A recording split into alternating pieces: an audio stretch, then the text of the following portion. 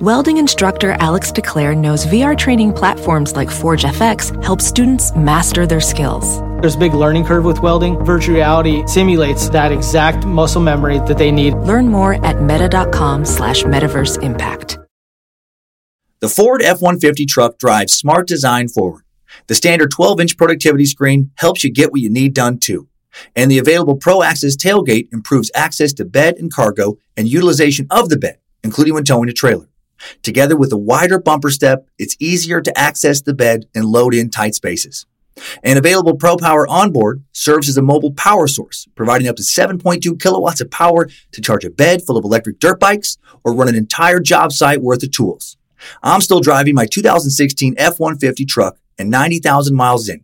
As long as I keep it clean, it honestly still looks brand new. I've taken it down snow-covered Forest Service roads, taken it out camping, put a ton of miles on the freeway, had 5 adults in the cabin for long trips, and it's been great everywhere. Super dependable.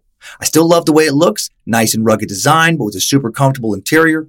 And I'm still very happy with the quality sound system and heated seats. And since I bought my 2016 F-150 truck, the list of standard amenities that make a truck feel like a luxury vehicle have only grown. Tough This Smart can only be called F-150. Find your local Ford dealer at Ford.com. Pro Access tailgate available starting spring 2024. See Owner's Manual for important operating instructions. What do you think when you hear, "The power of Christ compels you"? The power of Christ compels you. For me, and I think for many, those words conjure up images of projectile vomit, furniture levitating, heads spinning around and around on shoulders, people with blood spilling out of their mouths, speaking in tongues, dark demon-like eyes, children saying the word fuck a lot, low, gravelly voices, and a bunch of other creepy, unsettling, spooky shit. I think of the ultra-violent exorcism that Hollywood delights in making movie after oftentimes terrible movie about, but sometimes they kill it. Watch the 2023 horror flick The Pope's Exorcist to get in the right headspace for this episode after Molly Box's recommendation, and it was great. Anyway, I think of Hollywood when I hear those exorcism words, right? Horror movies. Some great, many not so great, nearly all of them claiming to be based on a true story. I've actually gotten so used to hearing based on a true story and then seeing a bunch of crazy, over-the-top CGI nightmare scenes. Sometimes I forget that they actually are based on a true story, that there's some truth behind many of these stories. At least, people are claiming it's true. And the truth for these people is that exorcisms are real. Not saying with scientific certainty that the demons supposedly possessing those being exorcised are real, but the ritual, at least, is for sure real. Exorcism, for sure, they do exist outside of movie sets and are an integral part of the faith for many Catholics and, other members of Abrahamic religions. In fact, did you know that it is required for Catholic children to undergo an exorcism prior to getting baptized? Now, granted, it doesn't look at all like the ones we see on TV, but it's a form of a minor exorcism, technically just the same. The rites for the baptism of children in the Catholic Church include prayers that designate minor exorcisms, prayers that can be used during or before the baptism ceremony. So that's what they're saying in Latin, right? To hell with the devil. What we see on TV and in film is a representation of what is known as a major exorcism, which is only ever used in cases of proven demonic possession and can only be performed by an ordained exorcist.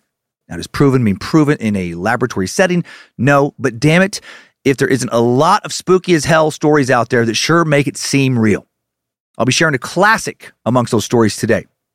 Let's push past the Hollywood glamour and prosthetics and fake blood and Russell Crowe in a priest's vestment to see what a real Catholic exorcism looks like in today's Demonology, Ethics of Theology, Get Out of Here, Devil edition of Time Suck. This is Michael McDonald, and you're listening to Time Suck.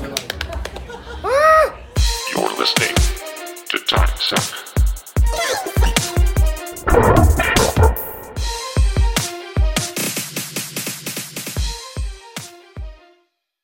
Happy Monday, meat sacks. Welcome to the Cult of the Curious. I'm Dan Cummins, a Suckmaster guy who needs to get some new glasses to keep my eyes from being too evil. Guy who keeps trying to get Greg to wake up. Stop sleeping through other people's nightmares, Greg. And you are listening to Time Suck. Hail Nimrod, hail Lucifina, praise be to good boy Bojangles, and glory be to Triple M. Protect us from these demons. A couple quick things, and then today's show. For this month's charity announcement, as you know by now, I love New Orleans. It's a place that has touched Lindsay and my souls. About to take my grandma there, Grandma Betty, and a place that we love to spend time in when we can. One of our favorite places there is Preservation Hall. Small, intimate musical experience like nothing else in the world. Through their foundation, they aim to protect, preserve, and perpetuate New Orleans music and culture through musical education. Supporting them, supporting musicians, supporting history and traditions are all things that matter to us here. Also, Tyler C. loved this place. So for the month of February, in honor of Tyler moving on from Bad Magic, we're going to be donating to the Preservation Hall Foundation. Checks a lot of boxes for us. Donating $12,930 to Preservation Hall and putting $1,430 into the scholarship fund. Thank you so much to our Patreon Space Lizards for making that donation possible. And now for this week's merch announcement, and then it is story time.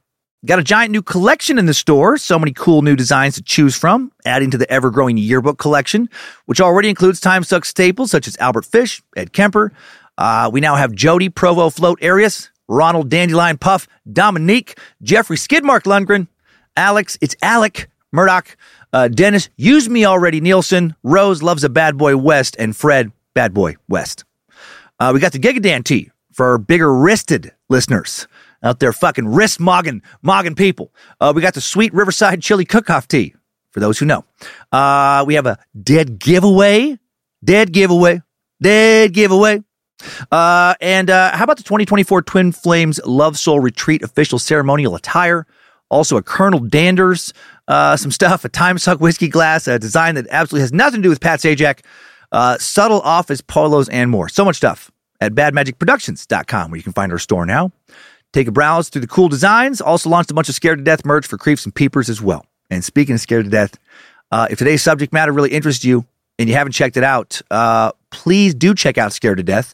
Now there are new Nightmare Fuel episodes dropped into the Scared to Death feed. Fictional horror written and presented by me, fully scored as well to add maximum chills. Gonna want to put the headphones on when you listen to those if possible. And that's it. Now, let's talk about the devil. The power of Christ compels you to listen to all of today's episode.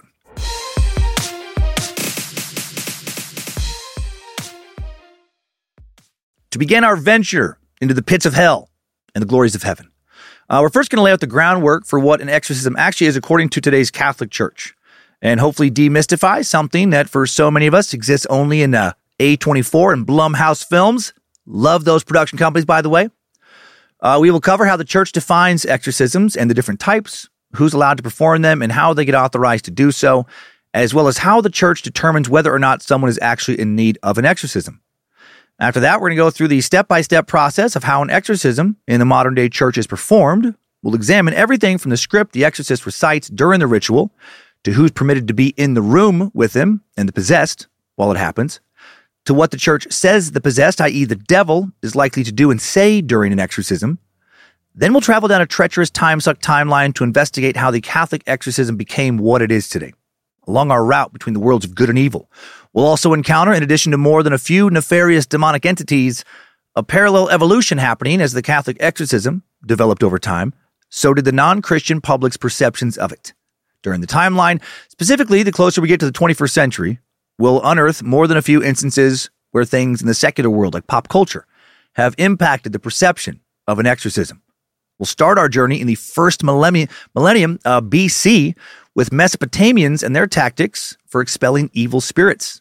After that, we'll proceed through each major event that impacted the evolution of the exorcism, including the birth of Christ, approximately 2,000 years ago, as well as that fateful day in 1973, when the supernatural horror classic, the iconic movie now, The Exorcist, hit theaters, became a cultural phenomenon. Because today we're only focused on the historical and practical aspects of exorcisms. We're only going to cover one of many documented cases of demonic possession. But don't worry, we'll spend a lot of time with it. Almost like a mini Scared to Death episode snuck in here. The particular case we'll talk about is that of Robbie Mannheim, or Roland Doe, whose violent possession at the age of 14 inspired the book, The Exorcist, that led to the movie of the same name. Finally, we'll end the timeline in the year of our Lord, 2024, where demand for exorcisms have reportedly increased tenfold. Quick heads up for the listener, until we get to the timeline, when describing Satan, God, demons, angels, possession, and exorcism, I'm going to do my best to avoid using words like supposedly, or theoretically, or presumably. I'm doing this partly because hearing, according to the Catholic Church, And Catholics believe that, before nearly everything I say about how these entities and rituals work, that'll get pretty old pretty quick. Also doing this in order to convey the information from the perspective of the Catholic Church itself instead of as an outsider looking in. And I will, other than when we're talking about pre-Christian history, be focusing pretty much exclusively on Catholic exorcism. Other branches of Christianity, other branches of Abrahamic religions also do carry out exorcisms, but I'm not going to get into all that. The classic exorcism is the Catholic exorcism. No church has performed more exorcisms or been performing exorcisms longer than the Pope and his collared homeboys. With all that out of the way, let's get started. Well, actually, I'm hesitating because technically, I believe there were some Judaic exorcisms before, but again, it's not the totality. It's aligned with the Catholic Church. So for you guys who really know your exorcism history, you might be I think there were some Jewish exorcisms before the Catholic Church got. Actually, there definitely were. Jesus performed exorcisms before the Catholic Church was a thing. I know. But the Catholic Church has the most robust history. So what is a Catholic exorcism? Well, the United States Conference of Catholic Bishops simply says that exorcism is a specific form of prayer that the church uses against the power of the devil. In the church, there are two types of exorcism, major and minor. I did not know that before this week. I was only familiar with major exorcisms. I just thought that was just what an exorcism was. I didn't know there was a minor and major, which is kind of embarrassing to admit for somebody who has co-hosted a paranormal podcast that features a lot of demonic possession stories for about 5 years now. Major exorcisms are the dramatic ones, right? The scary ones, the ones movies get made about. They're reserved only for the most severe cases of proven demonic possession and can only be performed by a trained priest with the blessing of his local bishop.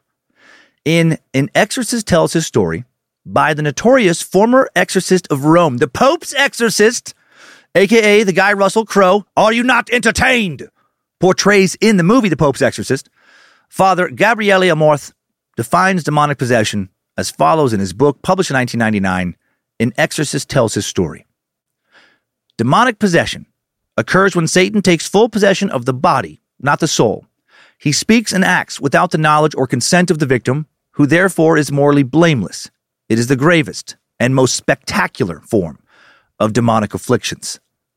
In addition to demonic possession, there are 4 other types of what Father Amorth calls demonic afflictions, also known as extraordinary satanic activity that only require a minor exorcism, which can be like a quick, prayer. In addition to possession, which is the only one that requires major exorcism, the 4 other types of extraordinary satanic activity are demonic oppression, demonic obsession, demonic infestation, and the least known, demonic patty cake. Demonic patty cake is when you hear a demon nearby and this demon will not stop singing. Patty cake, baker's man, bake me a cake as fast as you can. Pat it, prick it, and mark it with the B. Put it in the oven for baby and me. But the demon does it in like a scary voice. Patty cake, baker's man, bake me a cake as fast as you can. Pat it, prick it, mark it with a B. Put it in the oven for baby and me. And the only way to get the demon to stop is to firmly ask it to stop. 3 times though. Patty cake, stop doing that. Patty cake, I said stop it. Patty cake, stop it, that's enough. All right, fine. You suck and shit. And then they're done. And then it's over. No, the 4th one is demonic subjugation. Quick note. I know that was ridiculous. Even more than usual for me. A quick side note. In addition to extraordinary activity, there is also what is known as ordinary satanic activity. That is temptation. Where extraordinary activity is rare, even the milder types that don't require major exorcisms, the devil's temptation is said to be all around us all the time. Okay. Like I said, the first type of extraordinary satanic activity that only requires a minor exorcism is called demonic oppression. In cases of demonic oppression, the evil entity has not yet infiltrated the victim's body or gained control of their actions, but it is present in their life. The victim still has their autonomy, so they don't say or do anything involuntary or unconscious, but things like their comfort, health, mental state of finances, employment, relationships, all impacted by the unholy thing that has attached itself to them. The second form of minor activity is called demonic obsession. Unlike possession, again, in these cases, the victim still has total free will. The demon assaults the person instead by harassing them with reoccurring and constant evil images that it puts into their mind. That sounds absolutely terrible. like having nightmares when you're awake. Maybe Carl Watts from last week, old Coral, the Sunday morning slasher, had a case of demonic obsession. Obsession is complicated because it often appears to be a prelude to possession, but it can also be difficult to detect because of its similarities to mental illness. To help avoid confusion, instead of demonic obsession, some exorcists refer to it as psychic demonic vexations or interior demonic vexations or personal demonic infestations. In an essay titled The Extraordinary Ways the Devil Attacks, a head exorcist in an Italian diocese, Father Paolo Carlin, wrote that obsessions can take on diverse forms, levels, and intensities, and finally completely dominate the mind of the person. Given their similarity to psychiatric illnesses, the detection of diabolical obsessions is not always easy. The third form of demonic activity is called demonic infestation.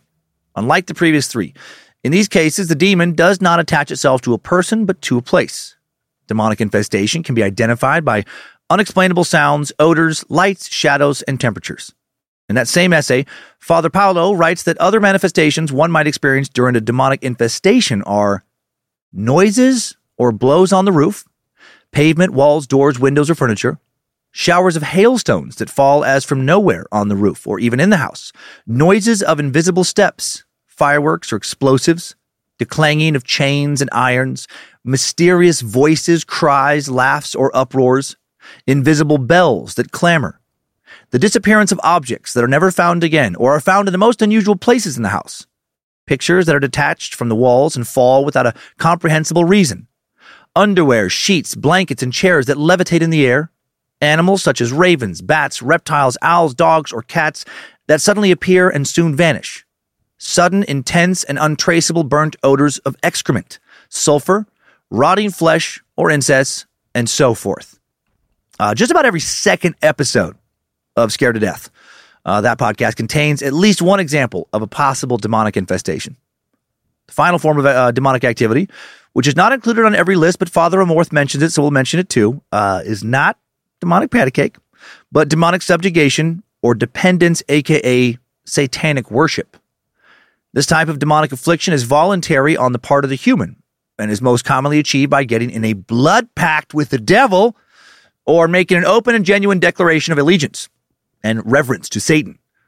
Demonic subjugation as well as demonic infestation, obsession, and oppression do not require a major exorcism for the evil force to be expelled, only requires a minor one.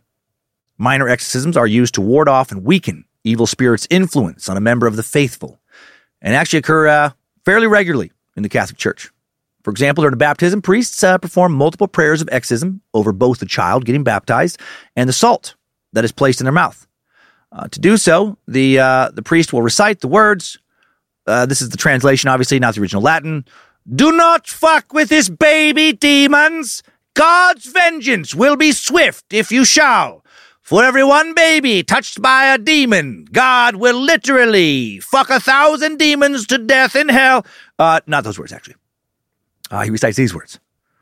I exorcise thee, O creature salt, in the name of God the Father Almighty, and in the charity of our Lord Jesus Christ, and in the might of the Holy Ghost. I exorcise thee by the living God, the true God, the holy God, by the God who created thee for the protection of the human race. That's just one example of the many minor exorcisms woven into the daily fabric of the Catholic faith. Exorcism is just one small part of a wider theological battleground. The Catholic faith teaches that the war between God and Satan is an ever-present one, and that we are all a part of it, the faithful and non-faithful alike. In this war, demonic possession is just one of the many, many assault tactics used by the Prince of Darkness and his minions against the light of the Lord. And major and minor exorcisms are just two of the many, many defense systems the light has in place to protect its people from its mighty foe. All right, getting back to the difference now between major and minor exorcisms. Like I said earlier, while minor exorcisms help to ward off evil or dilute its influence over a person, major exorcisms are only authorized in cases of extreme evil, muy malvado, where a demon has accomplished full possession of a person and has complete dominion over both their soul and their physical body. Although both major and minor exorcisms are used to combat the devil, they face two very different threat levels. Is the bad guy coming at you with a small pocket knife, or does he have a boomstick like Gage in Army of Darkness? Because of the varying threat level, exorcists approach the devil in two very different ways. Minor exorcisms are deprecatory, which means they are prayers, oftentimes short prayers, directed at God, not the devil, asking him, as in God, to step in against the evil spirit afflicting someone. Major exorcisms are imprecatory, which means they are prayers directed point blank from the priest to the devil. Like if I was fighting the devil, I might be like, go on, devil, go on, get out of here, you rascal. Go on, hey. And that would be some imprecatory shit, right? Imprecatory shit. There we go. Imprecatory. I love these words, these technical words that like you never say in conversation unless you're like an exorcist. Imprecatory. God, there we go. The St. Paul Center for Biblical Theology describes it like this. Major exorcism is imprecatory prayer, a direct command. It is critical to understand that imprecatory prayer directly commands a demon, which is a tacit acceptance to a personal battle with that demon, while deprecatory prayer asks God to act against the demon. Which brings us to the last big difference between major and minor exorcisms. Who is allowed to perform them? If a minor exorcism is being used for a specific sacrament, such as an official church ritual, then the only person permitted to perform the exorcism is the priest or deacon assigned to that specific ritual. To be clear, though, it is a free country, and anyone can say whatever shit they want. The church might not like it, but if some demon is after me or somebody I care about, I'm going to say all kinds of shit. I'm not going to ask anyone for permission. Go on, demon, get! The power of Christ compels you to the hell on out of here. However, there are a few prayers of exorcism that Catholics are permitted to use in private for personal matters. Major exorcisms, on the other hand, far more exclusive, much, much more. Before we move on, another quick note. Going forward, whenever I say exorcism now, solely referring to a major exorcism, not a minor one. We're done with that minor Bush League farm team bullshit. Only major spooks from here on out. Okay, not just any old priest can be an exorcist. Exorcist does need to be an older priest, though, but just not any old priest. Of the approximately 25,000 Catholic priests in the U.S., only 62 of them currently are ordained to perform a major exorcism. However, that number used to be a lot smaller. In 1991, there was one ordained exorcist in the entire U.S. By 2005, there were still only 12. God, who's that one guy? I picture some old dude just working overtime, fighting demons, constantly, just rushing from one exorcism appointment to the next. Just so put upon. He's so fucking over it, right? He's just so jaded, seen it all. Yeah. Fuck me, fuck God, yada, yada, yada. Tell me something new already, you hacky demon. I think I haven't heard all this shit 1,000 times. Come on. Mock me, priest, and the boy dies. Go ahead.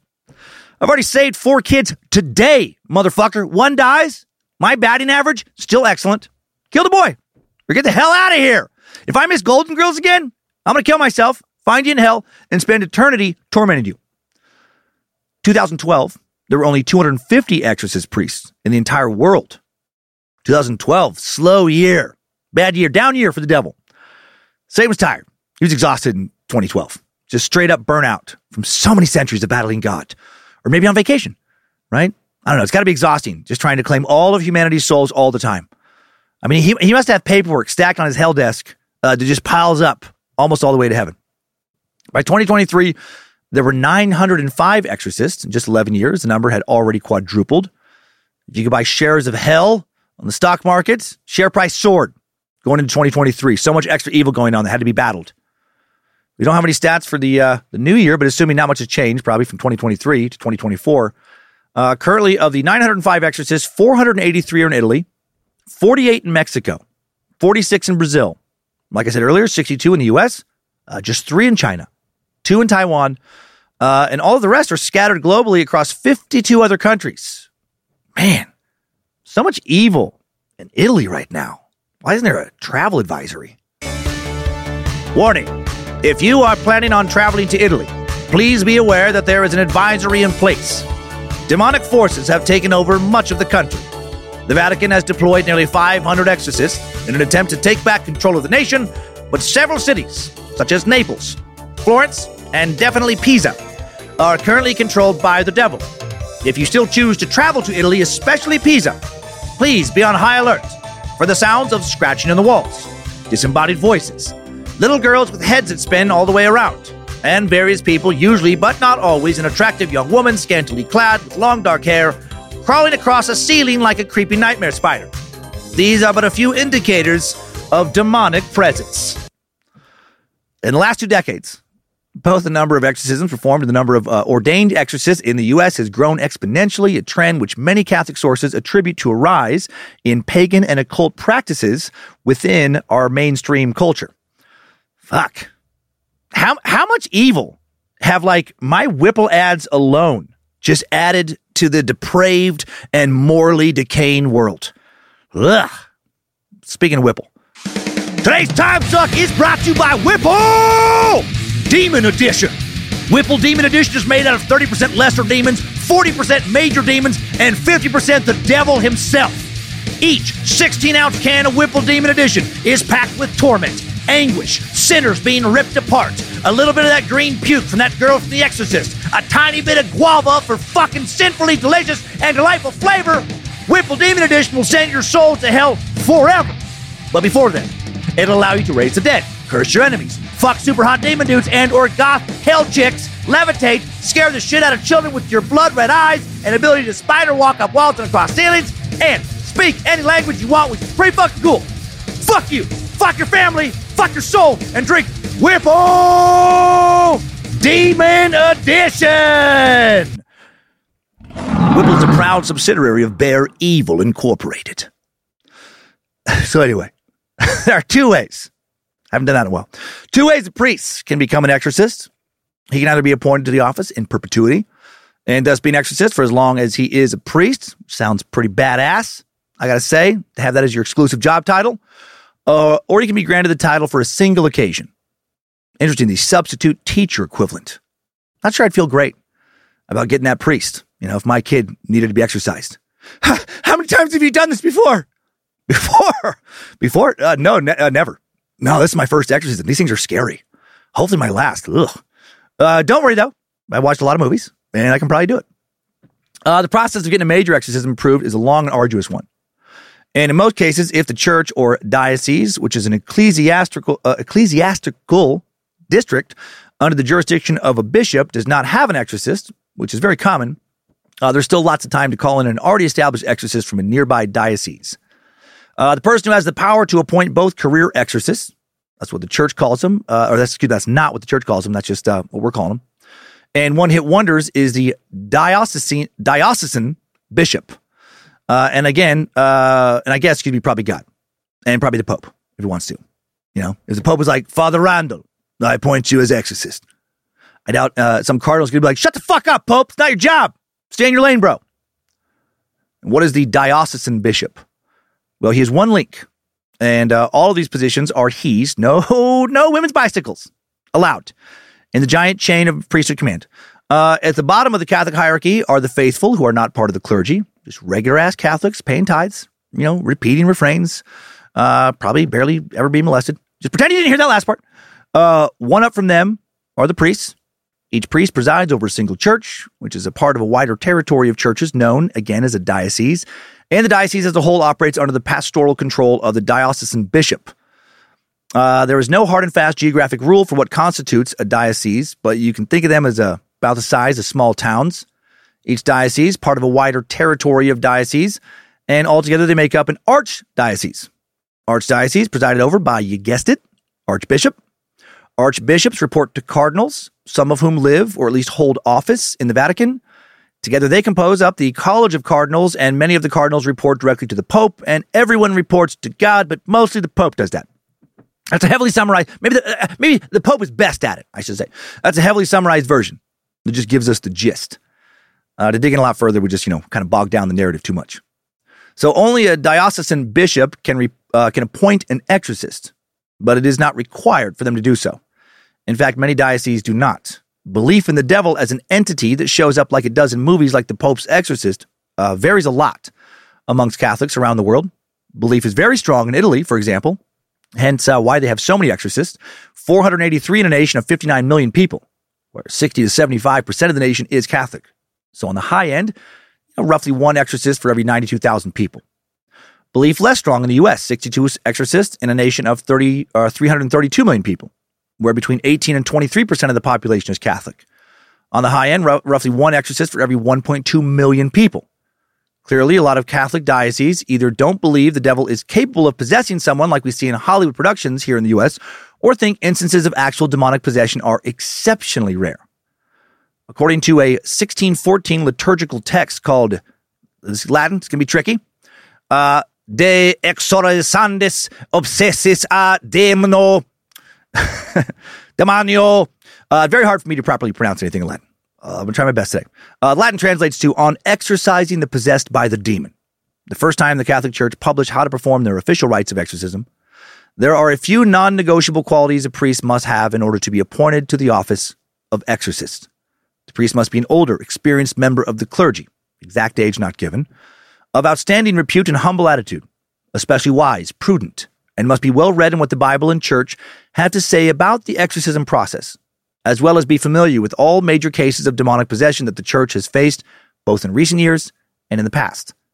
The exorcist must be equipped to carry his work out with charity, humility, and confidence. Most importantly, the priest must have a set of giant stone balls and be prepared to face the devil in battle head on.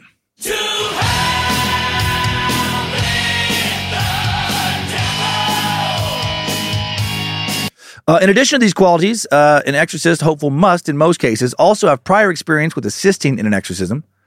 For a great many reasons we'll soon get into, exorcisms are almost never performed by one priest and one priest alone. An exorcist is usually accompanied by one or two other priests who are not ordained exorcists to reinforce his spiritual power with prayers of their own, and if need be, to help restrain the possessed person should they become too violent. This assistant exorcist, if you will, or these assistant exorcists, are known officially as weak little baby priests.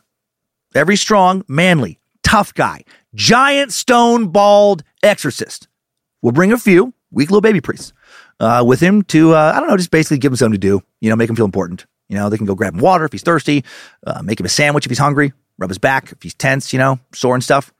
Weak little baby priests, pretty important part of the exorcism ritual. And of course I kid. There's no special title for these other priests for assisting. They're just called priest. In addition to the exorcist and extra priest, during the ritual, the exorcist also usually has a small team of other members of the faith that he is charged with praying for the victim while the case is ongoing. So when seeking an exorcist, a bishop looks to priests who have already been a member of one of these teams who have witnessed the process firsthand. In past years, after a priest was selected, they were sent to the Vatican to be trained in person. Now approved candidates are able to get approved remotely. Program is run by the International Association of Exorcists, which of course is based out of the Vatican. The aim of the course is to ensure well-founded principles and safe guidelines of behavior for future exorcists by helping them to learn those fundamental criteria of discernment in the implementation of the delicate and difficult ecclesial service that will be entrusted to them. In addition to teaching the liturgical action of exorcisms and how to properly perform them, the course is meant to teach candidates how to identify between demonic possession and mental disorders. Over the years, to their credit, and yes, you are hearing me give the Catholic Church a lot of credit here, the Church has worked harder and harder, worked very hard to make sure that more people don't die, malnourished, tortured, tied to a bed because, they were mentally ill, needed medical attention as opposed to spiritual attention. And sadly, that has happened a fair number of times over the years. All right, now to answer the question everyone's been waiting for. Why do people get possessed? And how do they get possessed? Is there a way to avoid it? Am I going to get possessed? Before answering those questions, you have to deal with this sponsor break. Unless you're a spacer on Patreon for $5 a month. In that case, you don't have to hear it. And you got this episode a few days early. This show is sponsored by BetterHelp. If you suddenly had an extra hour show up in your day every day, what would you do with it?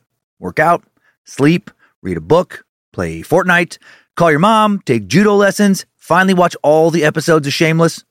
A lot of us spend a lot of our time wishing we had more time. But why? Time for what? If time was unlimited, how would you use it? The bad news is that you're not going to get that 25th hour. But what you can probably do is reprioritize where you spend some of your time. Therapy can help you find what matters to you so you can do more of it with your time. This year, my health is more important to me than cranking out another stand-up special as fast as possible. So I canceled a tour, sacrificed that income, and decided to spend a lot of the time I just got back working out more, resting more, relaxing more, and enjoying time with family, friends, and just myself. And I'm so glad I did. I feel better than I have in a long time. And my BetterHelp therapist, Debbie, was very helpful in getting me to make the decision to pull back. Thank you, Debbie. If you're thinking of starting therapy, give BetterHelp a try. It's entirely online, designed to be convenient, flexible, and suited to your schedule. Just fill out a brief questionnaire to get matched with a licensed therapist and switch therapists at any time for no additional charge. Learn to make time for what makes you happy with BetterHelp. Visit BetterHelp.com/timesuck today to get 10% off your first month. That's BetterHelp, HELP.com/timesuck. After years of fine print contracts and getting ripped off by overpriced wireless providers, if you've learned anything, it's that there's always a catch. So when you hear that Mint Mobile wireless plans are $15 a month when you purchase a 3-month plan, you're probably thinking, what's the catch? Well, there isn't one. Really. They cut the cost of retail stores and pass those sweet savings directly to you. It's pretty simple.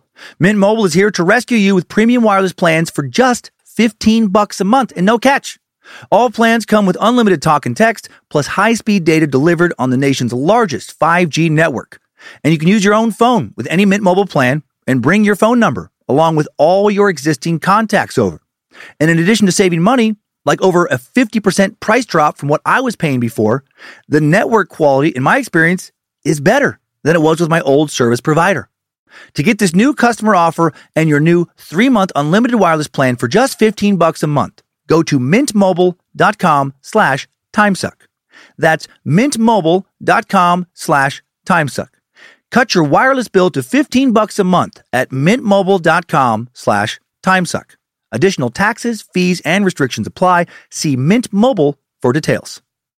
Thanks to Rocket Money, I canceled a membership to a gym I used to go to, where I continued to pay a monthly membership for a couple of years after I stopped going. I didn't even recognize the charge. Rocket Money found it, though, and it was canceled. Rocket Money is a personal finance app that finds and cancels your unwanted subscriptions, monitors your spending, and helps lower your bills so that you can grow your savings. Rocket Money will even try to negotiate lower bills for you by up to 20%. All you have to do is submit a picture of your bill, and Rocket Money takes care of the rest. They'll deal with customer service for you. Rocket Money has over 5 million users and has saved a total of $500 million in canceled subscriptions, saving members up to $740 a year when using all of the app's features. Stop wasting money on things you don't use. Cancel your unwanted subscriptions by going to rocketmoney.com/timesuck. That's rocketmoney.com/timesuck. rocketmoney.com/timesuck. I still love peanut butter and jelly sandwiches, but I'd stopped eating them almost entirely a while back because the bread, on top of the sugar from the jelly, made me so sleepy. All those carbs causing me to want to take a nap after eating them. Enter Hero Bread. Hero Bread takes the fear of carbs out of bread, but still leaves you with that delicious bread taste. Hero Bread has 0 to 1 gram of net carbs, 0 grams of sugar, and it's high in fiber. It's also delicious and flavorful. The soft, fluffy experience you love when enjoying a savory breakfast burrito or mouth-watering cheeseburger. There is something for every craving, including sliced bread loaves, buns, and tortillas. And there are monthly small batch drops of indulgent favorites, like the 2 grams of net carbs Hero Croissant, or the 1 gram of net carbs Hero Cheddar Biscuit. I had a loaf of Hero Classic White Bread delivered last week. Soft, fluffy, and delicious. 5 grams of protein per slice, and it's high in fiber. And the best part? Hero Bread doesn't taste healthy. It tastes like bread. It's great. Don't give up on being a breadhead. Hero Bread is offering 10% off your order. Go to hero.co and use code TIMESUCK at checkout. That's TIMESUCK at HERO.co. Thanks for listening. Now, truly time to answer the questions everyone's been waiting for. Why do people get possessed? How do they get possessed? Is there a way to avoid it? Am I going to get possessed? The short answer is that if you listen to this show, you're clearly not a very righteous person. And just kind of ballparking it, I'm going to say there's a 65 to 90% chance that you're going to be possessed by demons at some point in the next few years. If you're not already currently possessed. The devil is going to almost certainly make a skin house out of your soulless corpse and parade you around like a stupid, foolish flesh puppet who you've always been. I'd imagine somewhere around 50% of you are fucking riddled with demons. Like stuffed to the gills with demons right now. Like every time you burp or fart, one or two lesser demons slip on out of you. Tell the truth. I've wondered that about myself sometimes. I mean, who hasn't actually let a fart out on occasion that has like an inhuman odor to it, right? Should I be worried? Back to the actual information now. The truth is that in order to answer the questions how and why people get possessed, we first need to understand who and or what demons are. But in order to understand demons, we first have to understand Satan, aka Lucifer, the Prince of Darkness, Beelzebub, Mephistopheles, Baphomet, the Antichrist, Pat Sajak, the King of Hell, Old Harry. Old Harry really is what some people used to call Satan. It doesn't pack the same punch as some of Satan's other nicknames. Begone, Satan! Leave this place, Prince of Darkness! I forsake you back to the pits of hell, Old Harry! Also, some of the names I listed, like Baphomet, considered to be the name of a demon, not the devil himself. Now, we don't have enough time to cover the Great Deceiver's wretched backstory in its entirety, because frankly, it's too long and too confusing. But we'll cover the most basic premise of it. We all know that Satan was once God's favorite. In fact, he was once the most perfect being created by the hands of the Lord, and in heaven's hierarchy, surpassed all other angels. He was once, if you will, God's goody two-shoes, daddy's boy, sweetie pie angel buddy dude.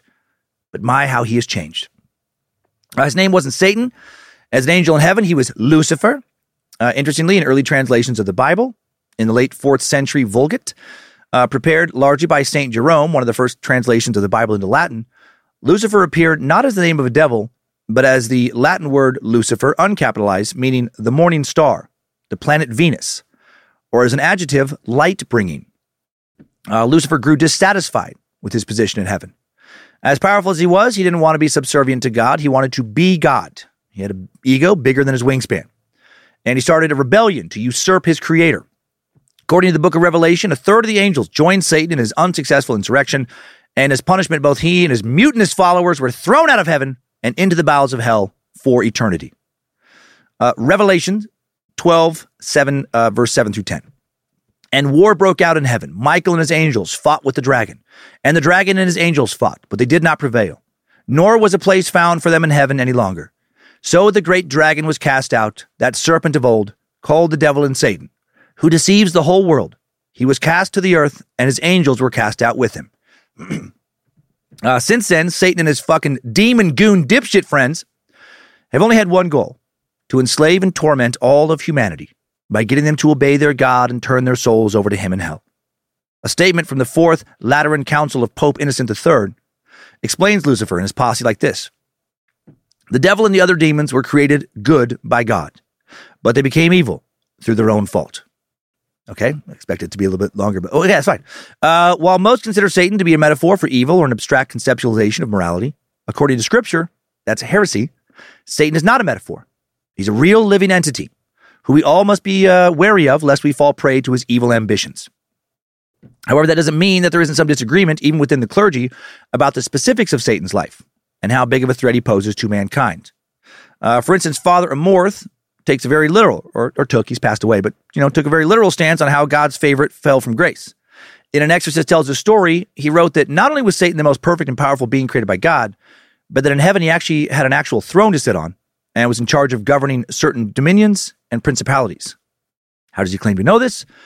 I would guess through the study of the teachings of various theologians, many of them from medieval Europe, and through biblical interpretation. And he wrote, God never rejects his creatures. Therefore, even though they broke with God, Satan and his angels maintain their power and rank. Those thrones, dominions, and principalities, even if they use them for evil purposes. And regarding the devil's evil purposes, Father Amorth writes, St. Augustine does not exaggerate when he claims that if God gave Satan a free hand, no man would be left alive. Meaning if Satan had God's power, humanity would already be lost. Because Satan just can't kill us all willy-nilly, he tries to do the next best thing to piss off, Earth Sky Daddy. And that's to get us to disobey God, turn our backs on the Lord, just as he did. He was somewhat successful with Adam and that OG shrub slut Eve. If you know, you know. And it seemed he would continue to be successful until Christ came along and established the kingdom of God on earth, a spiritual realm for us lowly, earthly meat sacks, where God reigns as king. However, although Jesus destroyed the work of the devil and established the kingdom of God on earth, that wasn't the end of the battle, and the war between God and his fallen angel is still ongoing.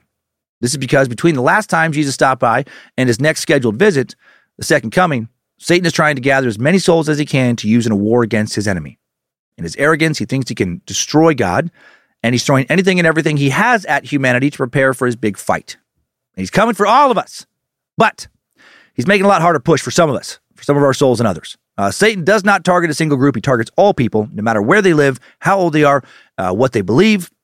In one interview, Pope Francis said, "What is certain is that the devil tries to attack everyone without distinction, and tries above all to strike those who have more responsibilities in the church or in society. We are human beings, and he will always try to attack us." So while he tries to attack everyone, he tries a lot harder. He prefers to target the most faithful and or most important people. And it's kind of hard to hear, actually, because I don't think I've ever been targeted, and it kind of bothers me that the devil hasn't come after me.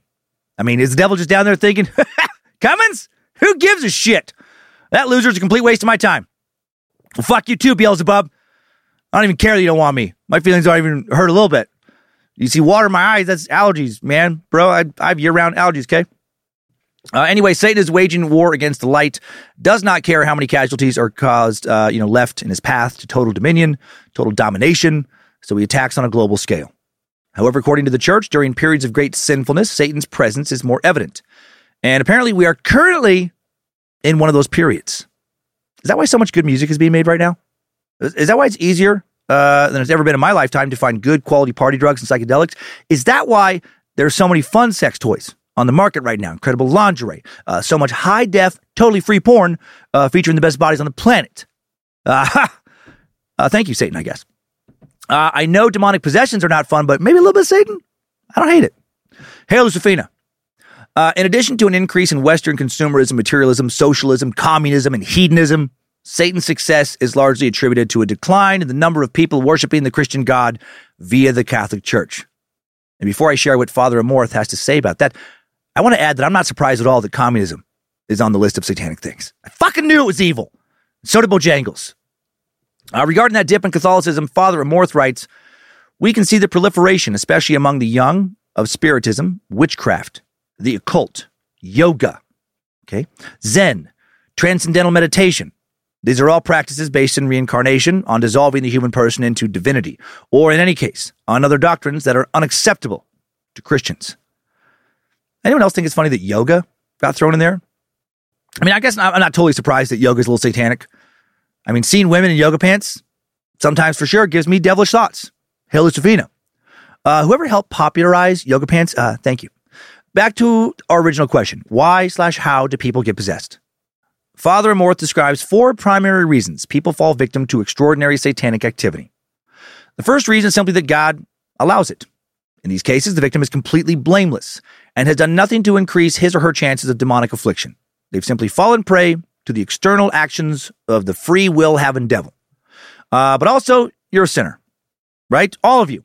Sin is what allows all possession to take place, so maybe you're not 100% completely blameless. If you could have just never, ever sinned once in your life, not one time, you'd be okay. It is through sin that the devil gains influence and eventually dominion over someone's soul, which opens him or her up to possession. If you do get randomly possessed, it's important to note that this doesn't mean that God has abandoned the person who is randomly afflicted. Father Amorth writes, nothing happens without God's permission. God always allows normal satanic activity and gives us all the graces necessary to resist it, with the resulting good of strengthening our spiritual life. In the same manner, God at times also allows extraordinary satanic activity to increase our humility, patience, and mortification. Interesting. So God, in a roundabout way, is kind of the reason we have all this porn right now. God wants us to have it. I mean, to increase our, humility, of course, but, the next reason people get possessed is because they don't go pee-pee in the potty like good boys. God hates it when you don't go pee-pee in the potty like a good boy or like a good girl. And he will for sure allow the devil to slap your soul around and torment you. No, the next reason people get possessed is because they're the target of an evil spell. Like those in the first category, people subjected to a curse are in no way guilty for their current condition. However, unlike the first category, where the only autonomous action comes from Satan, in these cases, there's some human activity involved.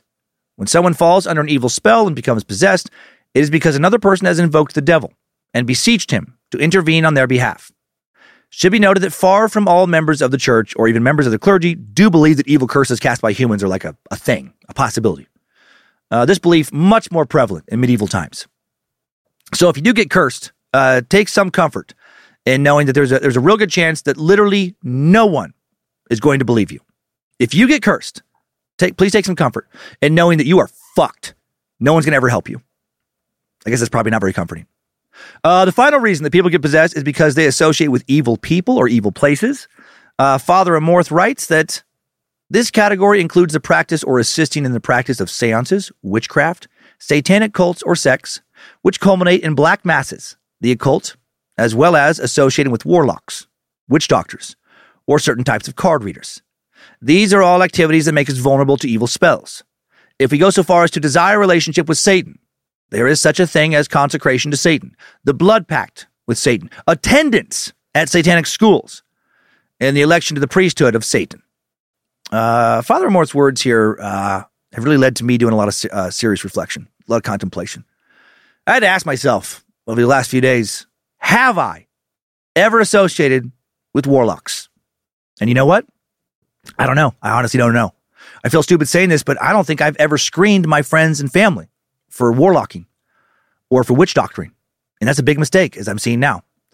When I get home tonight, I'm going to make sure that neither Lindsay nor my daughter Monroe are fucking warlocks.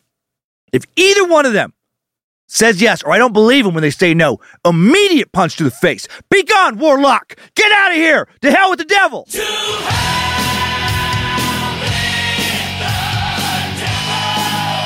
Lindsay does fuck around a lot with crystals. Feels witchy. Makes me nervous. Also, can dogs be warlocks? If one of my dogs is a warlock, oh, it is for sure Penny Pooper. Ginger Belle, much too sweet. Or is that a trick? I might have two little warlock doodles at home. Sorry, I'll try and push pause on my sarcastic bullshit. After this next thing I'm going to say. Satanic schools? I'm pretty sure that's not a thing. If you know of any satanic schools, please shoot me an email or DM with the link. I'd be curious what you're studying. I'd love to hear more about it. Okay, now that we know who Satan is, what he wants, why he goes around possessing folks, let's meet the last piece of the possession puzzle, the fucking demons themselves. According to prominent Italian 13th century Dominican friar, priest, philosopher, theologian, virgin, Thomas Aquinas, demons like Satan were made by God and they were made to be good. Also like Satan, they became evil through their own fault. Demons are the angels that joined Satan, as I mentioned, in his rebellion against God, were cast out of heaven for doing so.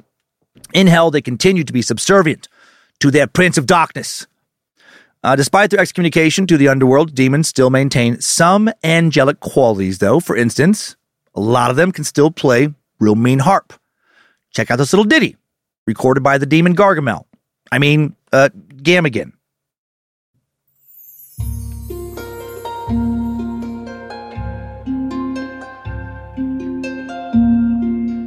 It's nice, it's soothing. Not bad. And apparently completely self-taught. Color me impressed, demon. Color me impressed. Wow. Okay. Real quick before I move on from this silliness, when I tried to figure out how to properly say the demon Gamigan's name, I came across this video that was cracking me the fuck up. This channel is Working Dragon Mystic, and the video is titled The Demon Gamigan / Saminga. This one I always found interesting because if you'll notice with the Goetic sigils, when you look them up on Google or anywhere, you'll notice the name of the entity is around the sigil. Oh. There is a G in the names of this, so it never really caught my attention. However, when I was working with this entity and talking with it, the entity corrected me on its name and asked me to please call it Samgina. Samgina, okay. Okay, I said Saminga. It kind of threw me off for a little bit, but when I looked at the sigil, Samgina. I realized if you look around the border of the sigil I was using, and online, that's actually what's on the border of most of them. How nice of the demon to, really point out, like, no, it's Samagia, or whatever the fuck he said, Saminga. Samgina, there we go. Thank you, Dragon Mystic. Dragon Mystic, by the way, looks like a satanic private detective from the 1940s. Very interesting, kind of attire. I like it. It's just, it's unique. Okay. Like angels of light, demons are immortal and powerful. Each has unique capacity for knowledge, intelligence, and skill. Additionally, like angels, demons also desire to be part of a hierarchy, hence their allegiance to Satan, right? Everyone likes a little structure. Children, students, demons. All demons, including Satan, who is a demon himself, albeit the most powerful, also have the ability to change to take on any desired form, including that of an angel of light. Although demons are sexless, it is also possible for them to appear in the form that is alluring and beautiful to someone in order to seduce someone into sin. Hail, Lucifina! If I do have to be attacked by a demon, I want to be a sexy-ass lady demon.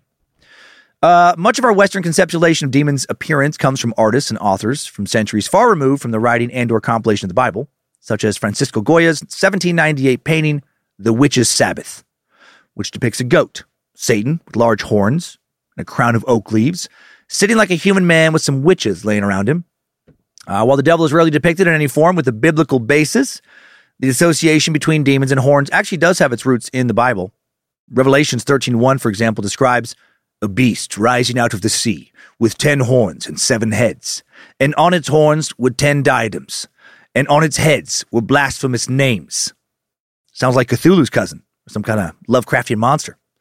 Later, Revelations 13:11 details another demon that rose out of the earth. It had 2 horns like a lamb, and it spoke like a dragon. Although the Bible doesn't give any exact statistics about exactly how many demons are roaming around in hell, philosophers, theologians, priests, preachers throughout the centuries, random dipshits like me have made guesses based on the biblical statement that a third of heaven's angels were cast down to the underworld. In 1467, Spanish priest Alfonso de Spina claimed that the total population of demons was 133,316,666, and that's a shit ton of demons. Not sure what kind of special demon calculator helped him get to that number. 1583, another estimation was put forth by physician Johann Weir, who declared that there were 4,439,622 demons in total. That's way less. How did that guy come up with that number? Well, easy. He said there were 66 demonic nobles who governed 666 different demonic legions, and each legion comprised of 6,666 individual lesser demons. It's a lot of demons still. Now, those exorcist totals, that I went over earlier seem extremely low. Right? Back in 1991, the U.S. had 1 ordained exorcist, even though there were 253 million people in a world of 5.4 billion people. Right? That's a lot of souls. There were at least 4.5 million demons in the world, possibly so many more. Since the U.S. had 4.6 of the world's population, that means that it also had a little over 200,000 demons. Over 200,000 demons for one exorcist. God, I guess that guy must have died from demon exhaustion. Maybe there were fewer demons back then. There is quite a bit of debate on whether or not the total number of demons remains constant and fixed or changes. Some argue that because demons are the original fallen angels, none can be subtracted or added to their ranks. Thus, the number of how many of them there are never changes. Others argue that because they are occasionally referred to as evil spirits in the Bible, that means that a malevolent and sinful person could maybe become a demon in the afterlife. How many of the serial killers that we've covered here are still fucking with people on Earth as demons? Sunday Morning Slasher from last week? Oh, for sure a demon right now, if this is possible. Some also think that sometimes demons are created when humans fuck angels. Or when angels fuck humans. Not kidding. This does actually happen in the Bible. Genesis 6, verses 1 through 2 read, "When men began to multiply on the face of the land, the daughters were born to them. The sons of God saw that the daughters of men were beautiful, and they took wives for themselves, whomever they chose. And these sons of God, seen by many as angels." The human-angel hybrid hypothesis doesn't actually have a lot of supporters, though, which is a bummer, because it sounds pretty hot. Whether or not demons can also be, in addition to fallen angels, the spawn of the sons of God and the daughters of man, or the hostile souls of the dead, one thing pretty universally agreed upon by believers is that there's a fuck ton of them. Despite this, the Bible, though, only mentions a few by name. The demon Abaddon, for example, referenced in Revelations 9:11, where he's described as the angel of the bottomless pit, a destructive force from the underworld whose main prerogative is inflicting woe and despair upon mankind. His name is derived from the Hebrew word for destruction or doom. Also described as the king of an army of locusts. And in the Vulgate, he's described as a destroyer of souls. Described as an insatiable entity, always lusting for more power, more destruction, more pain. Interestingly, some Methodist and Jehovah's Witness publications have described Abaddon as one of God's angels, though, not one of Satan's minions, described as a powerful warrior entity who fights not for the devil but for God, a destroyer of evil forces. Another demon called out by name in the Bible is Molech, who is at his most powerful during the reign of King Solomon. Molech is a particularly fucked up demon in demonology lore because his favorite thing to do is trick people into thinking he's a god of light and worshiping him, and eventually, tricking them into sacrificing their children in his name. Molech was once an ancient Canaanite deity, often depicted as a bronze bull-headed idol with outstretched hands over a fire. And there are so many other demons that come mostly from the musings of medieval theologians or occultists. Many of the names of demons spoken about in demonology circles today come from the Lesser Key of Solomon, an anonymously authored grimoire, a book of magic or sorcery, that names 72 powerful demons, such as Zapar, a great duke of hell who commands 26 legions of inferior spirits. He's a demon of lust and sodomy who loves to trick women by showing up as their lover and then leaving them barren with his touch. Valak, the demon from the Conjuring universe, shows up in the Lesser Key of Solomon. He is a great president of hell, mighty, having 30 legions of demons under his command, often depicted as a small boy with angel wings riding a two-headed dragon, or maybe as a scary-ass demon nun in recent days. Then there's Greg. Greg is the sleepiest of all sleepy-ass demons. Greg Demon appears as a normal-looking dude, shows up in places where people are about to get murdered in order to give victims false hope and have them think that there's someone nearby who is going to call the police or help them in some way like a fucking normal person would. But Greg instead just nods off and falls asleep after seeing you start to be attacked. He doesn't do shit. He just straight up just lets you get murdered. Little nod to last week's Sucker if you're very curious what the hell I'm talking about right now. During an exorcism, if a demon reveals his name to be one from the Bible or a traditional name for Satan, such as Beelzebub, Lucifer, Zebulun, Meridian, Asmodeus, then that means they are especially powerful and difficult to exorcise. Although evil takes many forms and acts in unpredictable ways, there are a few things an exorcist can be sure to expect from a demon during an exorcism. First of all, the demon will do everything he can to avoid being discovered. Oftentimes, it's not until the power of the exorcism ritual makes it suffer so much that the demon is forced to reveal itself, but even then, it might take a few tries. Father Amorth writes that sometimes it is not until the second or third blessing that the demon will reveal itself. He writes that, at times the revelation is progressive. Some possessed appear to have a different sickness at each session. Some possessed individuals are silent and immobile, and if provoked, any reaction is limited to the eyes. Others fling themselves about, and unless they are held down, they harm themselves. Others wail, especially if they are blessed with the sign of the cross or with holy water. During an exorcism, demons are also very reluctant to talk. If one does speak, it will continue to lie about its identity until it is no longer able to. It will also do everything it can to distract the exorcist from his task and avoid his questions, hurl threats of harm and perversion at him, and reveal the ugliest sins of each person in the room. Can you imagine if that actually happened to you? Like if some person, seemingly possessed by a demon, right, revealed some deeply held secret of yours, something that you had never told anyone, like you knew it couldn't know that naturally. Don't lecture me about God, banana peel fucker. Do you still think about Rhonda and her big titties when you see a banana, Daniel? Do you still want them? Do you want to take it into the grocery store and fuck the peel? Right, and then everyone present at the exorcism is just staring at me like, what? What did that demon just say? I don't know. That was weird. That's crazy. That's crazy shit that the demon thinks that I did. I never did. That's real weird. Are you going to also deny fucking your stepmother's throw pillows, Daniel? Going to bed soon, Daniel? Shit. This is crazy. It's clearly not demonic possession, just the ramblings of, they're mentally ill. I'm gonna take off. You know, since there's definitely not a demon present. This is a waste of our time. Time to go home and eat 5 or 6 Oreos, Daniel. When you no one's looking, and then act like you don't know why your weight is not going down, Daniel. For real though, someone started looking all fucking crazy, and then started sharing secrets of mine I knew I had not told anyone. Oh, that changes my life a lot. I am now a very firm believer. Devil, demons, God, all of it for the rest of my life. That would be the most terrifying, but also maybe weird to say about demonic possession, but most beautiful experience of my life. Like undeniable proof of the supernatural. How cool. I mean, even if revealed in a horrifying way, how amazing to really know that a world apart from science 100% exists. A telltale verbal sign of a demonic presence is that that they're unable to speak holy names. Instead, the demon will only refer to God and Jesus as he, Mary as her, or, slurs.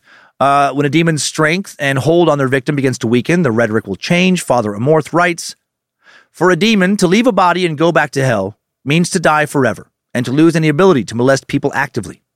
He expresses his desperation during exorcisms with words such as these: I am dying, I can't take it any longer. Enough, you are killing me. You are murderers, hangmen, all priests are murderers," and similar sentences. I hadn't heard about that before, that the demon is banished to hell forever. It's not how it works in the movies. All right, now let's go over step by step on how to perform an exorcism according to the Latin coming up, De Exorcandis Obsessis Demonio, on exorcising the possessed by the demon. Published in 1614. The first official version of the ritual. This version of the rite of the exorcism actually went unchanged all the way until 1999, when it was completely rewritten by the Holy See, the central government of the Catholic Church led by the Pope. The title of the new version of the ritual is, more Latin, De Exorcismis et Supplicationibus Quisbustam, something like that, or of exorcisms and certain supplications. Although it's acceptable to use either edition, we're going to focus on the English translation of the original 1614 text, and then just give a brief summary of how the 1991 or 1999 one differs. De Exorcandis begins with some preliminary instructions for the exorcist and reiterates the qualities he should have. We went over these a little earlier, but just to recap, the exorcist should be old, well-read, devout, humble, someone swinging a huge pork sword, a.k.a. tube steak, a.k.a. love baton, a.k.a. one-eyed wonder weasel over those giant stone balls, and have exceptional integrity. Just forget about the wiener talk. The introduction to the ritual offers a very brief warning to the exorcist. Claims that he should not believe too readily that the person is possessed by an evil spirit, but he ought to ascertain the signs by which a person possessed can be distinguished from one who is suffering from melancholy or some other illness. As we'll see later, this was one thing that the 1999 revision made significant changes to in the ritual, where the original is not unconcerned, but less concerned with the possibility of misdiagnosing an exorcism. The new version puts ensuring that a person is actually possessed and not suffering from any mental or physical ailment is a top priority for the exorcist. In fact, the 1614 De Exorcandis even warns the exorcist that the devil might try to trick him by making the possession appear like a worldly condition, such as mental illness. It says, the evil spirits place whatever obstacles they can in the way, so that the patient may not submit to exorcism, or try to convince him that his affliction is a natural one. The devil might also try to deceive the exorcist by answering his questions in confusing and maddening ways, so that he gives up, or by making the victim appear to be liberated. Before I read what the book says about this, I need to share something. Not kidding. As I first began to work on this part of the notes, and as I'm recording, this was just like yesterday afternoon for me, I looked out into my backyard. I'm sitting at home working on it, and I watched, I think it was a small hawk, pretty small, land on what looked like a sparrow. I'm not a bird expert, so who knows if I'm getting these bird names right. But one bird about the size of what a small hawk, I think, is, landed on another bird that seemed to be about the size of a little sparrow, just straight up fucking smashed him. And the bigger bird seemed to squeeze and suffocate the smaller bird with its talons. And it just fucking stood there, seemingly staring at me through the sliding glass door, standing on this little bird that's fluttering, trying to get away as it's dying. And then the bird stops fluttering, and this creepy bigger bird flies off with the dead little bird in its talons. That happened right as I'm getting to this part. Like, never, ever have seen that happen in my yard before or in anybody else's yard. It was creepy-ass timing. The devil sending me a message. And now here's what the book says about the demon tricking the exorcist. Once in a while, after they are already recognized, they conceal themselves and leave the body practically free from every molestation, so that the victim believes himself completely delivered. Sometimes the devil will leave the possessed person in peace, and even allow him to receive the Holy Eucharist, to make it appear that he has departed. In fact, the arts and frauds of the evil one for deceiving a man are innumerable. Another way a demon might try to trick the exorcist is by insisting that it is not a demon, might instead claim to be a spirit of a saint, deceased loved one, even an angel from heaven, but no matter what, the exorcist must never give credence to the devil. The preliminary instructions also include a short list of potential signs of possession, and these are The ability to speak with some facility in a strange tongue, or to understand it when spoken by another. The faculty of divulging future and hidden events. Display of powers which are beyond the subject's age and natural condition, and various other indications which, when taken together as a whole, build up the evidence. Like we went over earlier, the exorcism should take place in the church, but if the victim is too weak to be moved, then their home is acceptable. Either way, it should always be performed in private. If the victim is in good enough physical health, then in preparation for the exorcism as well as during it, they should fast regularly, go to confession as often as they can, and receive Holy Communion as much as possible. During the exorcism, the priest should keep a crucifix at hand. If it is possible, they should also take the relics of saints, such as their personal items or manuscripts, secure them in a safe container, and place them on the breast of the victim. It is vital that no harm is done to the holy objects. The exorcist should also only stick to the script during the ritual. Even if he's tempted, he should never ask, quote, superfluous questions, or questions that are prompted by curiosity, particularly if they pertain to future and hidden matters, all of which have nothing to do with his office. Instead, he will bid the unclean spirit keep silence and answer only when asked. However, there are some questions the exorcist is authorized to ask the demon. For example, it is acceptable to inquire about the names of the demons, how many of them there are, when they possess the victim, and why they possess the victim. And yes, multiple demons. You can be possessed by more than one demon, by a legion of demons. You can have a demon orgy going on inside you. The exorcist is also permitted to ask through what means the demon is possessing the victim, and, quote, command the devil to tell whether he is detained in that body by necromancy, by evil signs, or amulets. In the Catholic Church, amulets can be defined as any sort of perceived to be magical object associated with superstition and therefore paganism. In today's world, an example of an amulet that would be seen as heresy by the church is the evil eye, a talisman shaped like an eye, thought to protect people from the evil eye. Evil eye, a supernatural belief that a malevolent glare can be a sign that you're being cursed. The belief has existed since prehistoric times, with amulets to protect against this dating back about 5,000 years. The use of crystals, Lindsay, also prohibited. The anti-amulet and subsequently anti-magic charges date back to the 4th century AD, when the church decreed that members of the clergy were forbidden to be sorcerers, conjurers, or to wear amulets. Should a member of the clergy be found practicing magic or wearing/owning an amulet, they will be excommunicated, their very souls condemned to be separated from God's love forever. Now you might be asking yourself, doesn't the Catholic Church basically have amulets of its own? Like the pictures and medals of saints, or those relics of martyrs we were just talking about? Aren't those basically amulets? Well, the church would say no. No, they are not. According to multiple sources, unlike amulets, these objects are not thought to have any inherent power or divinity within them, or simply just by themselves can ensure anything like safety or success. They are used, quote, not because it is believed that any divinity or virtue is in them for which they are to be revered, or that anything may be asked from them, or that any confidence can be placed in the images, but because the honor which is exhibited to them is referred to the prototypes which they represent. Just a little reminder, to be a good person, because you got a little picture of a good person hanging around your neck. Okay, back to the 1614 De Exorcisms.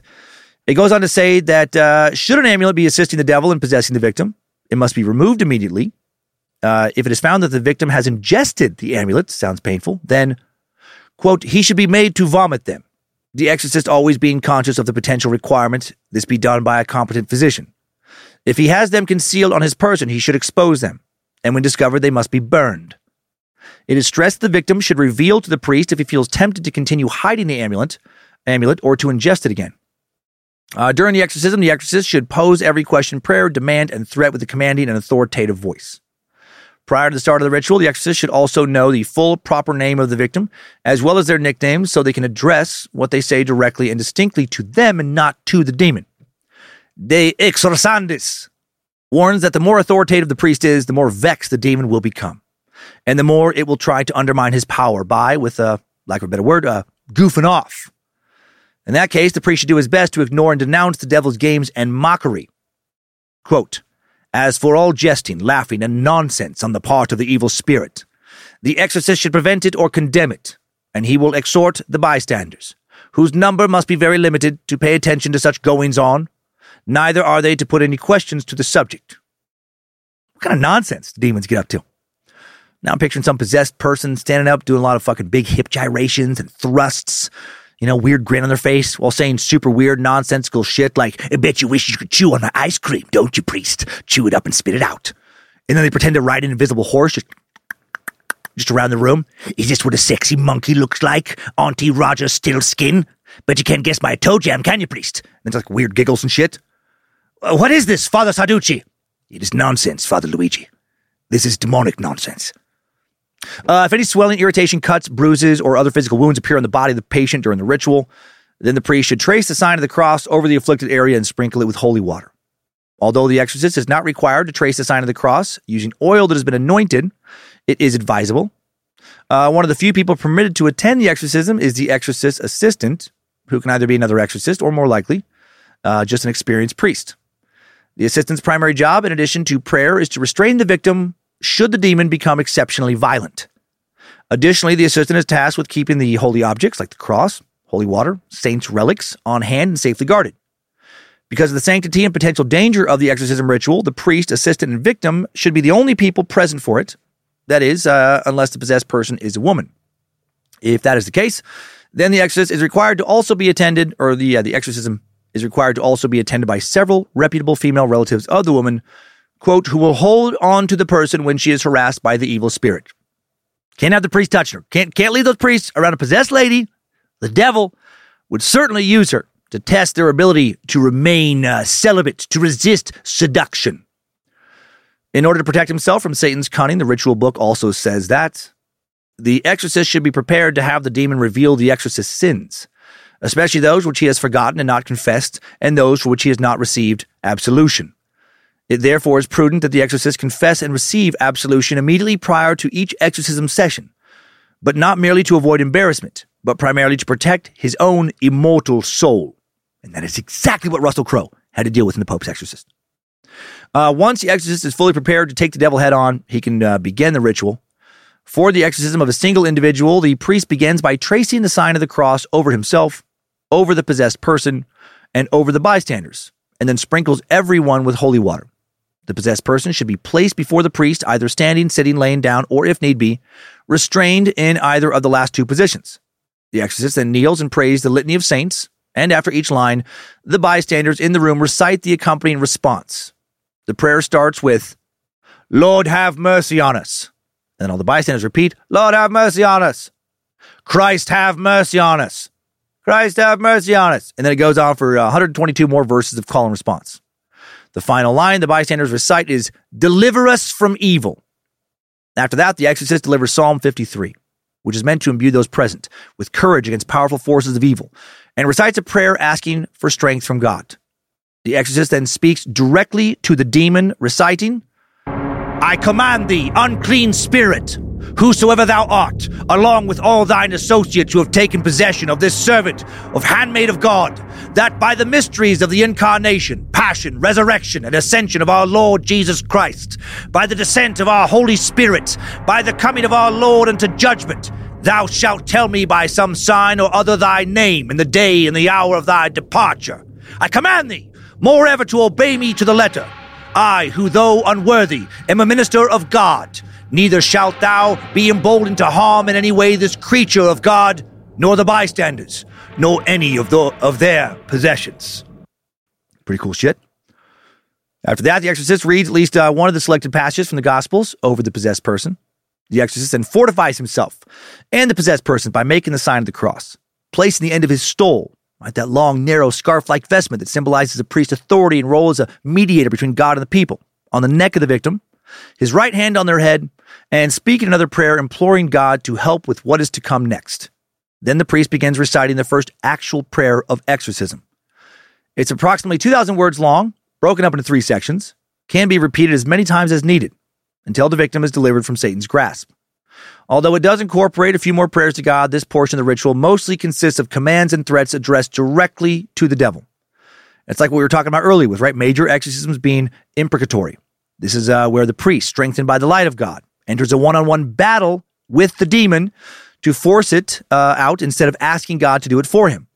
The first section begins with the priest commanding, I cast thee out, unclean spirit. Go on and get, you little evil rascal. Get the heck out of here, you naughty little bad boy who don't ever go pee-pee on the potty know-how. You quit it. You just quit it. In the name of Lord Jesus Christ, I need you to knock it the heck off. No one likes you here, you little liar, liar, pants on fire, wicked, poopy-faced boy. Actually, here's what it really says. I cast thee out, thou unclean spirit, along with the least encroachment of the wicked enemy, and every phantom and diabolical legion. In the name of our Lord Jesus Christ, depart and vanish from this creature of God. For it is he who commands thee, he who ordered thee cast down from the heights of heaven into the nethermost pit of the earth. Hence, pay heed, Satan, and tremble, thou enemy of the faith, thou foe of the human race. For thou art the carrier of death and the robber of life. Thou art the shirker of justice and the root of all evil, the fomenter of vice, the seducer of men, the traitor of the nations, the instigator of envy, the font of avarice, the source of discord, the exciter of sorrows. More intense shit. The exorcist then makes the sign of the cross 3 times over the brow of the possessed person. Should the victim resist, the assistant will step in to ensure they receive the blessing by holding them down. In the next part of the exorcist beseeches God to look upon his son or daughter who has fallen prey to Satan. A quick side note, each time the pronoun of the victim is used, the original text indicates he or she. However, that's getting really clunky to read, so I'm just going to read it like a priest would for a male victim. And for demonstration's sake, we'll just make up a totally random name that I'm just going to pull out of thin air for our victim today, a name I sure can't recall ever using before. How about we, I don't know, how about we just go with Patrick L. Sajak. Let's say Patrick L. Sajak is possessed because he's been doing a bunch of nasty occult shit. Let's say he pretends to be some super wholesome dude, but really, when no one's watching, when he's not in the public eye, he has kids in cages in a secret basement beneath his house. And when his wife and kids and grandkids aren't around, he heads downstairs and he fucks those kids. And he kills them. And he drinks their blood. And he does all that to please his Lord and Master Satan. Let's just say all that about Patrick L. Sajak. And then one day, some co-worker of Patrick L. Sajak named, I don't know, whatever, Vanessa M. Whitey, notices that Patrick is for sure possessed by demons. And an exorcism has to be done. Now that this made-up scene has been set during this part of Patrick L. Sajak's exorcism, when the exorcist beseeches God to look upon his son or daughter who has fallen prey to Satan, the priest would recite this. O God, creator and defender of the human race, who hast formed man in thine image, look down with pity upon this, thy servant, Patrick Leonard Sajak, who we often call Pat, for he has fallen prey to the craftiness of an evil spirit. The ancient adversary, the archenemy of the earth, enshrouds him in shuddering fear. He renders his mental faculties befuddled. He keeps him bewildered by making him so afraid. He holds him in a state of perturbation, yes, as he strikes terror within him. Drive out, O Lord, the power of the devil, and banish his artifices and frauds. Let him, the wicked tempter, be routed afar. By the sign of thy name, the exorcist makes the sign of the cross on the victim's brow, let thy servant be protected and safeguarded in both body and soul. Prayer goes on for a bit longer, with the exorcist tracing the sign of the cross over the possessed person's breast at 3 different times. In the next section, the exorcist again addresses the demon directly. It is also the longest passage he is instructed to recite without interruption. A portion of it reads, I adjure thee, thou ancient serpent, by the judge of the living and the dead, by thy own creator, by the creator of the world, by him who has the power to consign thee to hell, that thou speedily depart in trembling, along with thy raving followers, from this servant of God, Patrick Leonard Sajak, whom we often call Pat, who's done terrible, unspeakable things to children, but now, who seeks refuge in the bosom of the church. I adjure thee once more, not by my own weakness, but by the might of the Holy Spirit. Be gone from this servant of God, Patrick Leonard Sajak, whom the Almighty has made in his image. Yield, therefore, yield, not to myself, but to the minister of Christ, for it is the power of Christ that compels thee. The exorcist then recites another prayer with the bystanders before continuing to the last exorcism. I cast thee out, every unclean spirit, every phantom, every encroachment of Satan, in the name of Jesus Christ. For thee, O evil one, and for thy followers there will be worms which never perish. For thee and for thine angels is made already an unquenchable fire, because thou art the prince of accursed murder, thou the author of lechery, thou the leader in sacrilege, thou the model of vileness, thou the teacher of heretics, thou the inventor of every obscenity. Depart then, O evil one, depart, accursed one, depart with all thy falsity, for God has desired that man be his temple. Begone now, begone thou seducer. Thy place is in solitude, thy dwelling in the serpent. Man thou canst betray, but God thou canst not mock. It is he that drives thee out, for whose eyes nothing is hidden. When the possessed person is fully liberated from the demon, the exorcist is encouraged but not required to repeat 3 prayers over the victim and the bystanders as many times as he deems necessary. The 3 prayers are the Our Father, the Hail Mary, and the Athanasian Creed.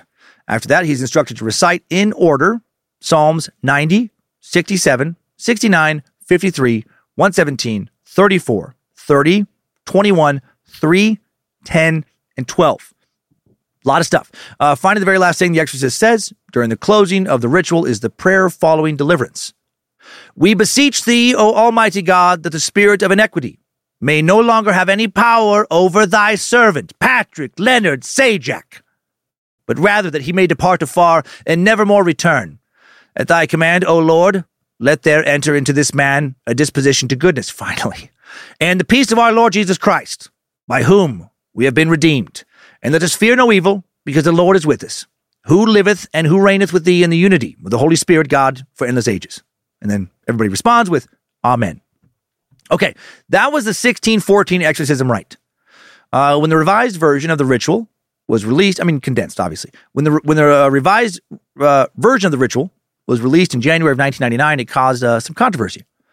In a 2002 edition of Latin Mass magazine, one article, I haven't read it, surprisingly, one article describes the new rite of exorcism as defective, laughable, scandalous, and dishonest. Some things that angered people the most about the new revision was that 12 of the 21 steps in the preliminary instructions were removed, more emphasis placed on identifying the difference between mental illness and possession and consulting with medical professionals, and that much of the language was simplified to make the ritual easier to understand and more accessible. Many argue that because exorcism should only be performed by the select few, whether or not the ritual is easy to perform is irrelevant.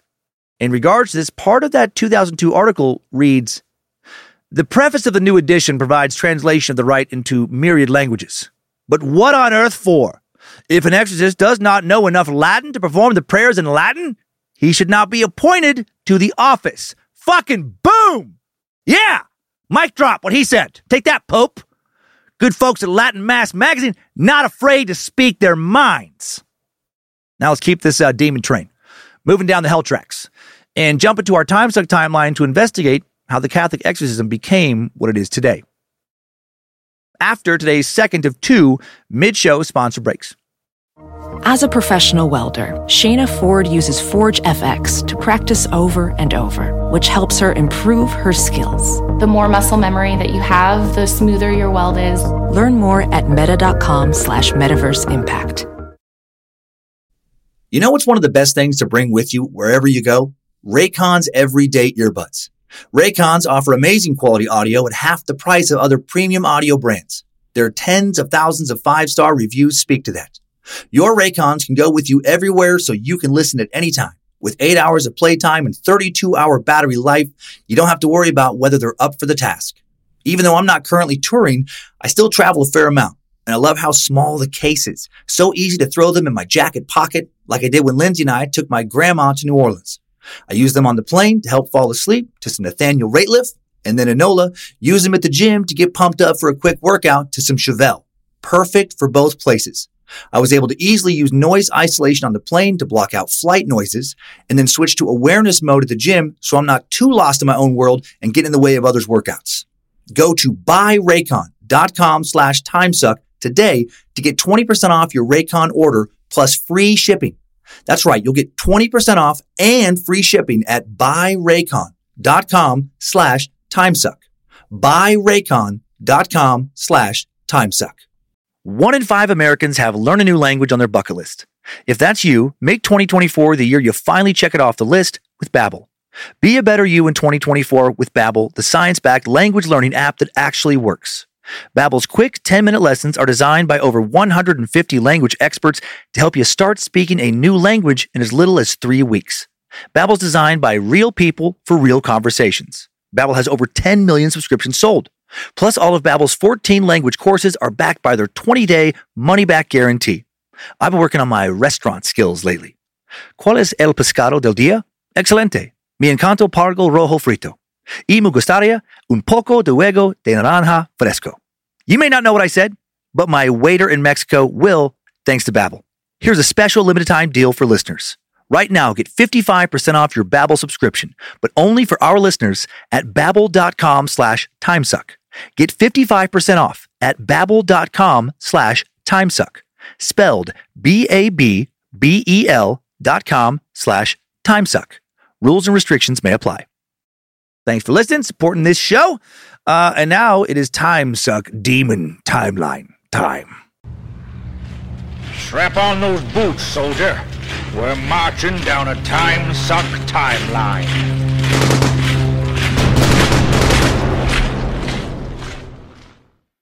In ancient Mesopotamia, during the first millennium BC, Sumerian exorcists performed ceremonies to expel demons from the bodies of the innocent. While I think most of us link exorcism so strongly with Christianity, specifically to the Catholic Church, yeah, they were happening prior to Christianity. Back then in Mesopotamia, which was largely made up of what is now Iraq, Kuwait, and Syria, magic was an integral part of the culture and an everyday reality for the people that lived there. When something unfortunate happened to you, you got sick, you had a broken arm, your crops failed, or your livestock started acting weird, that meant that a gosh dang demon had taken up residence in your body or on your land or in your pig or whatever. The demon might have been acting on its own free will, but it also could have been sent by a sorcerer, a warlock, right? And that pissed you off. Although Mesopotamian exorcists occasionally were associated with a particular temple, they mostly just worked independently. Just private contractors, right? Had their own clients. During an exorcism, only the exorcist and the client could be present, and the rituals lasted anywhere from a few hours to a couple of days. Through a series of incantations, the exorcist would call upon an element like oil or fire, or an actual deity to aid them in their cause. The exorcism would end with the demon getting imprisoned within an inanimate object like a wooden figurine, which was then burned or thrown away. How many little demon boxes are now buried beneath the desert out there? Sounds like the start of a scared to death story. In the last couple centuries prior to the birth of Jesus, exorcisms show up in the Jewish faith. Even one of the 48 Jewish prophets, King Solomon, born approximately 970 BC, reportedly performed multiple exorcisms. King Solomon the Demon Slayer. A lot of demon talk around Solomon. The Lesser Key of Solomon, I mentioned, is based on the Testament of Solomon, a book said to be written by King Solomon, son and successor of King David, the man who built the first temple in Jerusalem. And in the Testament of Solomon, Solomon battles so many demons. The book begins when a demon named Orneus harasses a young man who is favored by Solomon by stealing half of his pay and sucking out his vitality through the thumb on his right hand. That's crazy. Solomon prays the temple, receives from the archangel Michael a magic ring with the seal of God in the shape of a pentagram, interesting, which will enable him to command the demons. Solomon lends the ring to the lad who, by throwing the ring at the demon Orneus, stamps him with the seal and brings him under control. Then Solomon orders the demon Orneus take the ring and similarly imprint the prince of demons, Beelzebul. With Beelzebul, not spelled Beelzebub in this book, under his command, Solomon now has all the demons at his bidding to build the temple. And Beelzebul reveals that he was formerly the highest ranking angel in heaven. And a bunch of demon shit happens in this book. Lot of exorcisms. A man named Flavius would also write about Solomon and his demon fighting ways about 1,000 years later. In 94 AD, Jerusalem-born Flavius Josephus wrote a 20-volume work that describes the history of the Jewish people from the creation of Adam and Eve, as it is described in the Hebrew Bible, all the way through the First Jewish-Roman War in 66 AD. The massive work is called The Antiquities of the Jews and contains multiple references to the gifts of exorcism that God gave Solomon, as well as how the tactics used by Solomon to evict evil spirits were still being used in his own day. Quote, "This method of cure is of great force unto this day, for I have seen a certain man of my own country releasing people that were demoniacal in the presence of Vespasian and his sons and his captains and the whole multitude of his soldiers." In approximately 670 BC, a Babylonian or possibly Assyrian king calls upon an exorcist to expel evil demons troubling him. On the king's estate, the exorcist performs a ritual which translates to the burning.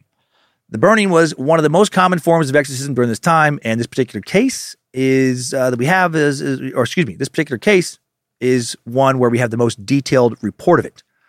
The ritual began at dusk, lasted until dawn.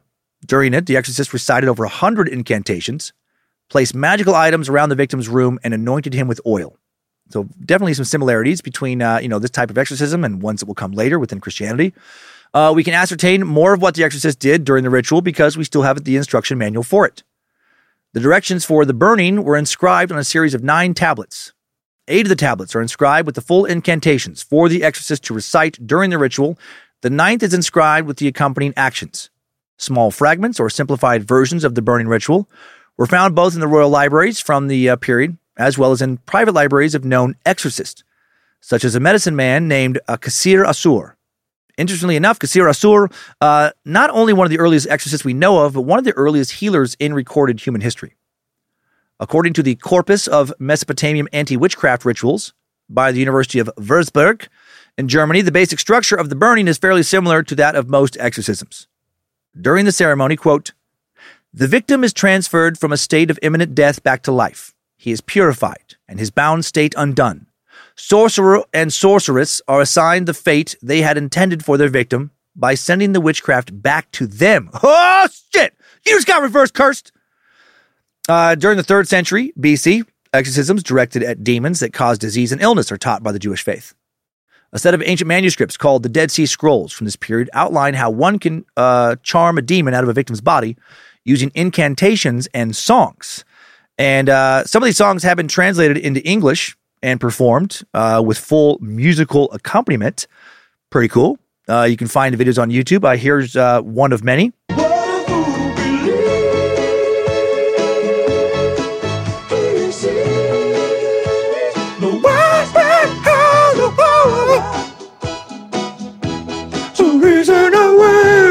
Incredible! Michael motherfucking McDonald! Demon Slayer! Additionally, passages in the Dead Sea Scrolls describe how those who have fallen under the influence of false prophets or mediums also required an exorcism. Sometime between 6 and 4 BCE, not in year 0. Actually, there was no year 0. Jesus was born in Bethlehem to Mary and Joseph. The calendar moves from 1 BCE to 1 AD, by the way. And in approximately 28 AD, Jesus and Baphomet mud wrestle. Sunday at the Bethlehem Civic Center and Auditorium on University Street, across from the Holiday Inn Express and KFC. The Son of God takes on one of hell's mightiest demons. 2 deities enter the cage. Only one will survive. Jesus is the betting favorite since he's the Son of Almighty God and also God himself. It's complicated, but Baphomet is pretty scary looking with goat head and wings. Will fear be a factor or will faith prevail? We'll sell you the whole seat, but you only need the edge. For real now. 28 AD. Jesus is baptized in the River Jordan at Bethany by John the Baptist. Immediately afterwards, he departs for the Judean desert for 40 days and 40 nights with no food or water. During his fast, head demon, Satan, tries to tempt Jesus away from God 3 times, and each time, Satan fails. Suck my dick, Satan! When he returns from the desert, Jesus brings teaching and performing miracles. One of these miracles being exorcisms. He does this until his crucifixion in 30 AD. In Mark 1, chapter 1, verses 23 through 26, a man with an unclean spirit entered the synagogue, screaming and shouting at Jesus. According to the King James Version of the Bible, Jesus rebuked him, saying, "Hold thy peace and come out of him."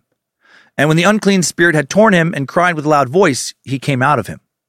In another instance, described in Mark, chapter 5, verses 8 through 13, Jesus is met by a naked and wild man with superhuman strength, living amongst the tombs of Gadarene. What if that dude had a boner? Come on, am I the only one? Anyone else wonder that? I mean, kind of an important detail. It's never made clear in Scripture, which is unfortunate because this fucker, he's scary either way, but way more scary if he's got a boner. And how big is it? 6 inches? That's a little bit scary. 10 inches, thick as a baby's arm. That's terrifying. 2 inches, not much bigger around than a soda straw. Pretty funny, actually. It's clear that not only is the man possessed, but he'd been possessed for a long, long time. During their encounter, after proclaiming, "Come out of the man, you unclean spirit," Jesus speaks directly to the demon and asks its name. Through the possessed man, the entity responds, "My name is Legion, for we are many." That's a badass quote. It's one of the spookiest quotes to me, at least, in the whole Bible. For context, a Roman legion consists of 6,000 men. So although there might not have been exactly 6,000 demons, possessing the man's body, it was clear, that there were a lot. He was infested. You know how they say the human body is mostly water? This dude, mostly demon. In the face of the Son of God, the legion of demons begs Jesus not to send them out of the area, but to send them out of the man and allow them to enter the bodies of a herd of pigs nearby. Not sure why they would beg him for that. It's never made entirely clear to me, at least. Jesus obliges, and the unclean spirits came out and entered the swine and the herd, numbering about 2,000, rushed down the steep bank into the sea and were drowned in the sea. Sounds like although there were a lot of demons, none of them were real smart. That was a legion of dummy demons. I hope if I ever have to do battle with a demon or demons, they're dumb as fuck. Right? Give up, Daniel. God will not save you. Resistance is futile. Your soul is mine. I don't know, Damon. I don't think you're strong enough to take me. I bet you're so weak, you couldn't even possess this tiny little ant here on the counter. You don't think I'm strong enough to possess an ant, you fool? No, I don't. I mean, if you could possess that little ant, I'll just give you my soul. Watch me, fool. And then I look down at the counter, and the little ant's head starts to spin around, and then just bam, just fucking squish it. Fuck you, dumbass ant demon. It'll be a nice demon battle for me. By the 3rd century AD, Christianity is spreading rapidly across the world. The purpose of exorcism, well, it's not the world, the area, the known world for the people living there, Middle East, a little bit Europe, becomes solidified within the church. The success of Christianity relied heavily on the admonishment of paganism, aka any belief system that is not Christianity. In such, during this period, paganism starts to be seen as something evil, something that requires exorcisms. For the first time in the 4th century AD, minor exorcisms become an integral part of the rite of baptism, or a minor exorcism. Going to jump way ahead now. During the Middle Ages, approximately around the 12th century, 13th century AD, the rite of exorcism becomes more widely available through the publication of pontificals, small portable collections of ceremonies a priest can perform. However, unlike the Ritual Romanum, which standardized the ceremonies in 1614, pontificals were produced by individual monasteries or cathedrals, and thus each had slight variations. During this period, Christian scholars start to study demonology, which helps legitimize the practice of exorcism. For example, in his Summa Theologia, written in the 13th century, Thomas Aquinas writes, "Demons cannot work miracles, nor can any creature, but God alone, since in the strict sense a miracle is something done outside the order of the entire created nature, under which order every power of a creature is contained. But sometimes miracle may be taken in a wide sense for whatever exceeds the human power and experience. And thus demons can work miracles, that is, things which rouse man's astonishment by reason of their being beyond his power and outside his sphere of knowledge. Because more people now had access to the instructions for expelling Satan, it is also during this period that a form of exorcism starts being used to summon Satan. Most famous example of an exorcism used for paganism takes place in the 1400s, as written about in the Book of Incantations, Exorcisms, and Various Fascinations. The only surviving copy of this book is housed in the Bavarian State Library in Munich, Germany, and it's thus most often called the Munich Manual of Demonic Magic. The Munich Manual is what is known as a grimoire, textbook of magic, and this particular grimoire teaches a type of European sorcery called Goetia. And random side note, when I looked on YouTube for a video on how to pronounce Goetia, the first video that came up was posted by none other than recent Suck subject Damien Eccles, one of the West Memphis Three. I thought that was pretty cool, really caught me off guard. Very intelligent, well-read, well-spoken dude, by the way. Posts about all kinds of esoteric, interesting shit. He has a Patreon, YouTube channel dedicated to magic, Magick. Very knowledgeable about stuff like the Lesser Key of Solomon, Wiccan beliefs, Thelema, and more. Anyway, the Munich Manual contains instructions on how to cast spells for your every need, including, but not limited to, seeing the future, finding a lost item, becoming invisible, resurrecting a dead person, necromancy, arousing hatred between friends, obtaining a horse, obtaining a boat, obtaining a castle, obtaining a throne, obtaining a woman's love, or one of my favorites, for obtaining information about theft by gazing into a fingernail. Yeah, totally. Look at a fingernail long enough, and I guess you'll start to think, you've learned all sorts of shit, probably because you're completely out of your mind. Also, I like the range of power regarding these spells, right? Do you want to spend a bunch of time figuring out how to get a spell to work regarding obtaining a horse? Or do you want to learn how to raise the dead? The manual also offers a directory of various demons and their individual specialties, as well as how to conjure each of them. And these demonic conjuring rituals use the exact same language as that of the Catholic exorcism. The ritual for calling Satan forth, for example, is almost identical to the rite of exorcism. Interestingly enough, this is because both rituals are centered around the exorcist or conjurer invoking the power of God to force the devil into submission. For example, a section of the rite of conjuring Satan reads, "O you demons, and all princes and every kind of demon, whom your guilt cast out from heaven on high, I adjure you and order you to obey my command and my precepts, just as God commanded the Jordan, and it stood still that the children of Israel might walk across without hindrance. So too I command you to obey my precepts day and night, at all hours and moments, and be subject to my precepts. So by invocation of our Lord Jesus Christ, I command you to obey me without delay, without harm or deception to me." If possible, would be pretty cool to be able to conjure and control the devil, right? Have a bunch of friends over for a party where you all just sit around, just make the devil entertain you. "Satan, Satan, I command thee to break dance for 2 straight minutes. Go now, Satan. Satan, now I command thee to do an impression of Christopher Walken singing Miley Cyrus's Flowers. Do it now, devil." All right, jumping forward to June 17, 1614, when Pope Paul V authorizes the publication of the first edition of the Rituale Romanum. As we know, it was the first time the Vatican put forth a single uniform text on how to perform all liturgical-related ceremonies and rituals, including the rite of exorcism. In 1704, the Vatican forbids the use of any text except the official rite of exorcism to perform the ritual. This includes all the work done by revered exorcists from the previous 3 centuries, including a Franciscan friar named Girolamo Mengi.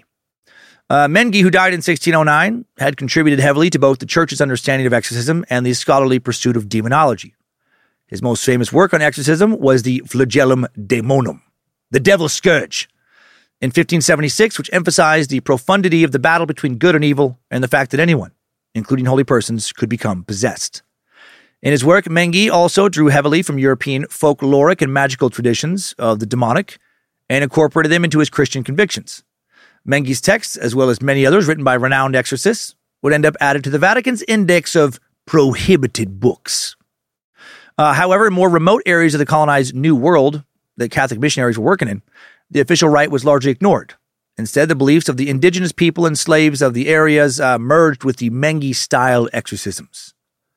I've talked about this on Scared to Death, but not here. But I'm intrigued by how religions old and new and cultures all around the world, from the present day going back to the beginning of the written, word, and I have to imagine long before that, had their boogeyman, right? Their demons, their monsters, their jinn and devils. Makes the mystical side of me think, what if? What if, these beliefs, all are possibly at least somewhat based in something real?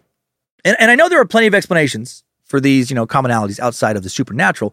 But what if that innate fear of the other, fear of the boogeyman, of demons, of a danger lying just beyond our home or town, past the edge of the woods, in the dark forest? What if it's not just based in our imaginations and primal fear of the unknown, because real things from the unknown would show up and kill us quite often in ancient times? What if it's based at least partially in some spooky supernatural shit? 1949, the demonic possession of a 13-year-old boy sparks a new era of fascination with exorcisms in secular America. Although the story made national headlines, the true identity of the boy was concealed, and he is only ever referred to by the pseudonyms of Robert Mannheim or Roland Doe. I told this story in a different way than I'll present the info here, back in the 4th episode of Scared to Death, Making New Friends, the iconic 1973 horror film The Exorcist, inspired by the 1971 book of the same name. That book inspired by this case of alleged demonic possession. While I won't give this abbreviated telling the full Scared to Death treatment, you have to go over there for that, bringing back some of that creepy music from before is going to make it more entertaining. Growing up as an only child in the quiet town of Cottage City, Maryland, Robbie was a little bit of a loner. His favorite person to hang out with was his Aunt Harriet. Unlike his Lutheran parents, Robbie's aunt was a practicing spiritualist. She devoted a good deal of her time to communicating with the other side and shared all she knew about Ouija boards and seances with her curious nephew. Robbie was immediately hooked. He and his aunt would spend hours dabbling in the occult. And then roughly a year after all this dabbling began, Robbie's Aunt Harriet dies in early January of 1949 due to what has possibly cryptically been described as natural causes. Very soon after her death, demonic activity begins. Robbie's home was infested with the sounds of liquid dripping from the ceiling, scratching from inside the walls and against the floorboards, and heavy footsteps when no one was around to make them. Furniture moved in his presence. His bed was seen levitating while he slept in it by multiple witnesses. And at school, additional multiple witnesses, classmates, watched his desk jolt and shake into the aisle without his feet ever touching the ground. All the while, Robbie continued to mess around with his Ouija board. He'd become obsessed with trying to contact his dead aunt. He also began to grow morose and withdrawn, and soon his family sought help.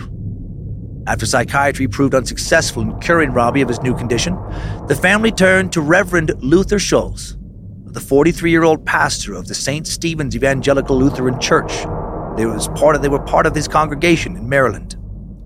While visiting their home, Schulz later will claim he witnessed numerous untouched objects move in Robbie's presence. And he started organizing prayer circles around the boy, hoping the power of prayer would be enough to dispel whatever ills were afflicting him. However, he did not know how to perform an exorcism. The Lutheran faith does not validate the concept of a type of demonic possession that would require an exorcism, and therefore they have no ritual or guidelines regarding how to confront it. At first, Schulz believed Robbie was somehow manufacturing the phenomena himself. In attempting to catch him, he suggested Robbie spend a night at his house. That way, the boy wouldn't be able to perform any of the tricks that he did in his own home. On February 17, 1949, Robbie and Schulz each tucked themselves into one of the twin four-poster beds sitting parallel to each other in the master bedroom. Throughout the night, the minister, who stayed awake, witnessed Robbie's bed shake and the armchair he then sat in after leaving his bed move as though it was being dragged. Dazed and frightened, the minister decided that the safest place for Robbie to sleep was the floor. But at 3 a.m., Schulz witnessed Robbie in the blanket he was sleeping with slide as a single unit from the foot of the twin bed to underneath it. Terrified, Schulz stooped over the side of his bed and saw Robbie laying completely flat on his back and seemingly in a trance, bouncing up and down harshly against the hardwood floor and the exposed springs at the bottom of the mattress. Robbie did not flinch as his face was cut, sliced over and over by sharp metal. The next morning, Schulz returned Robbie home defeated. As Robbie's parents remembered it, the last thing the minister said to them was, "You have to see a Catholic priest. The Catholics know about things like this." On February 26th, thin wounds like cat scratches began spontaneously appearing on Robbie's arms, legs, and chest. Desperate, the Mannheims, greatly worried about the health and well-being of their child, took Schulz's advice and sought a Catholic priest out. They found Father Albert Hughes at the nearby St. James Church. Like the minister before him, what Hughes saw terrified him to the core. He even claimed Robbie spoke to him in Latin, a language he did not know, claiming to be the devil. Although he was not an ordained exorcist, after informing the archdiocese of the situation, Hughes was granted permission to perform an emergency exorcism on Robbie. All the while, Robbie's condition was worsening exponentially. From February 28th through March 2nd, Robbie was hospitalized at the Jesuit-run Georgetown University Georgetown Medical School complex in Washington, and there he underwent his first exorcism. To protect his privacy, Robbie was admitted under a false name. To protect everyone around him, he was strapped down to his hospital bed.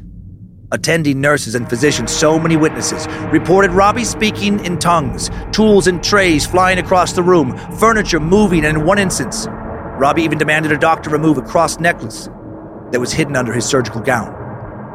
When Hughes began speaking the first prayer of exorcism, Robbie tactfully slid his hand from the leather restraints, removed a piece of loose mattress spring, and slashed the priest's arm from shoulder to wrist.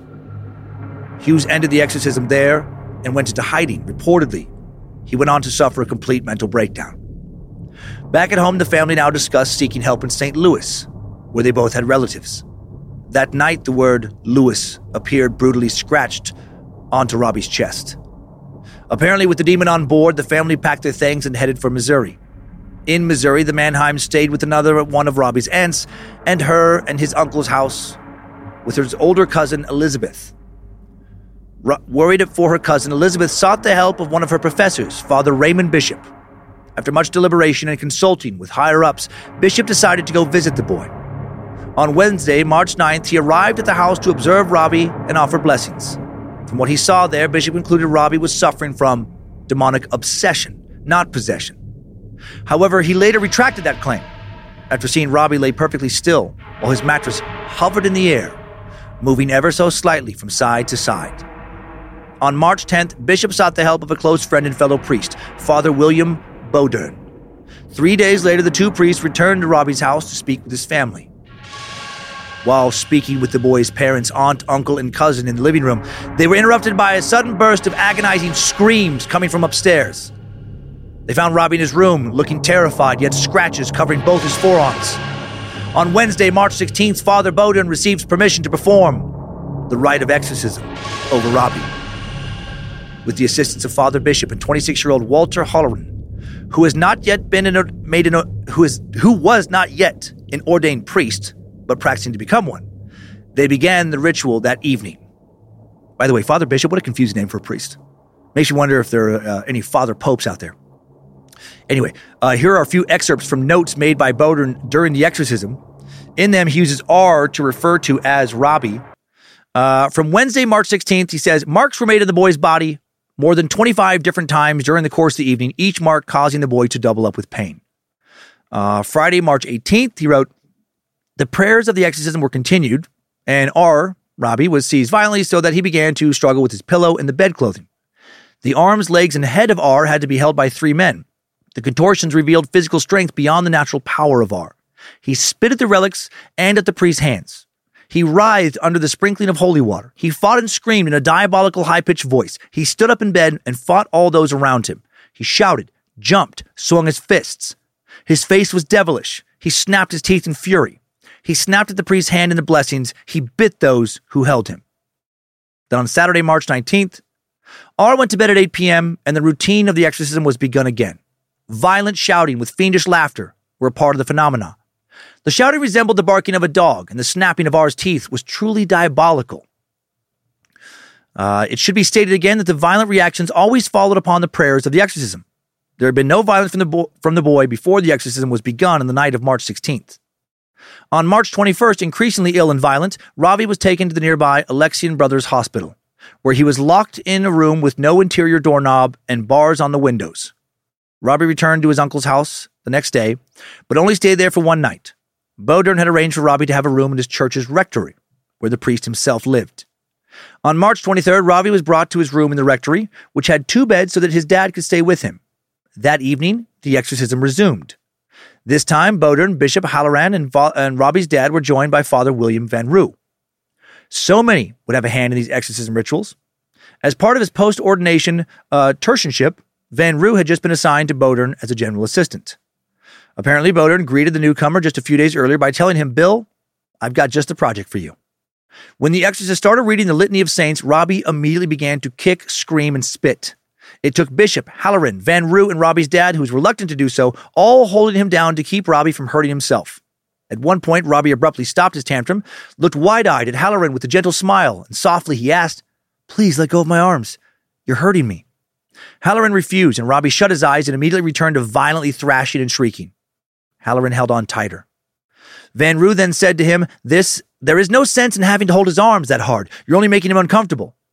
Although Halloran disagreed, as he had seen the demon set similar traps before, because Van Roo was a priest and therefore his superior, he let go of Robbie's arm, and in a split second, with his eyes still closed, Robbie slammed his small fist directly upwards into Halloran's nose, then struck Van Roo precisely in the middle of his face. Although the priest's nose only bled, Halloran's was broken. When Bodern began to say, I command thee, unclean spirit, Robbie started urinating, laughing in a low demonic howl, and a stench filled the room that was so vile, it nearly caused the men present to vomit. Amidst his diabolical cackles, Robbie then began to shout, I am in hell! I am in hell! While sitting straight up in the bed, Robbie then slowly turned his head to face Bodern. His eyes were still closed, a massive grin plastered across his face. He said to the exorcist, "I am in hell. I see you. I see you. You're in hell. It's 1957. Agonized and scared, the father paused. This was the first time that Bowden reacted in any way to the things the demon said or did. Something terrible clearly had happened to him in 1957. He didn't want to think or talk about it. Something he knew Robbie shouldn't have been able to know. Robbie was also recorded as saying and or writing the following during his exorcisms. You, addressing the priests, have big pricks, and you like to rub them up and down. Dead bishop, Robert will suffer forever. I am the devil himself. Go to hell, you sons of bitches. God damn you, sons of bitches. Stick it up your ass, referencing a crucifix. And you will die tonight. You will die tonight. You will die tonight. Although some progress had been made in vexing the demon, it was decided by the exorcism team that Robbie would have a better chance of being liberated if he converted to Catholicism. Robbie's parents had previously been planning for him to get confirmed in their Lutheran church, but told their son religion was his own choice. He chose to convert. April 1st, 1949, Robbie was baptized, but not without a fight. As soon as he was placed in the car that would take him to the church, he immediately became violent and hostile, even going so far as yanking on the steering wheel after wriggling free from his dad's grasp. The actual baptism took a very long time because Robbie repeatedly fell into seizures and trances where he would spout the same insults and blasphemy that he had been doing for the last couple months. One particularly difficult roadblock was when the priest asked, "Does thou renounce Satan?" And the boy launched into another violent rampage. Eventually, Robbie was lucid for enough small increments of time to answer questions required of him and was officially baptized. Next day, April 2nd, Robbie makes his first Holy Communion with just as much struggle. The exorcism lasted another 16 days, during which Robbie continued to exhibit unnatural strength during his violent outbursts, such as scratching, biting, kicking, and punching, slapping, throwing glass items at people's heads. Words continued to appear on his skin as if burned or carved into his skin. In moments of lucidity, Robbie also complained about the men down there, how they harassed him, as well as the unbearable pain he felt all over his body, particularly in his penis.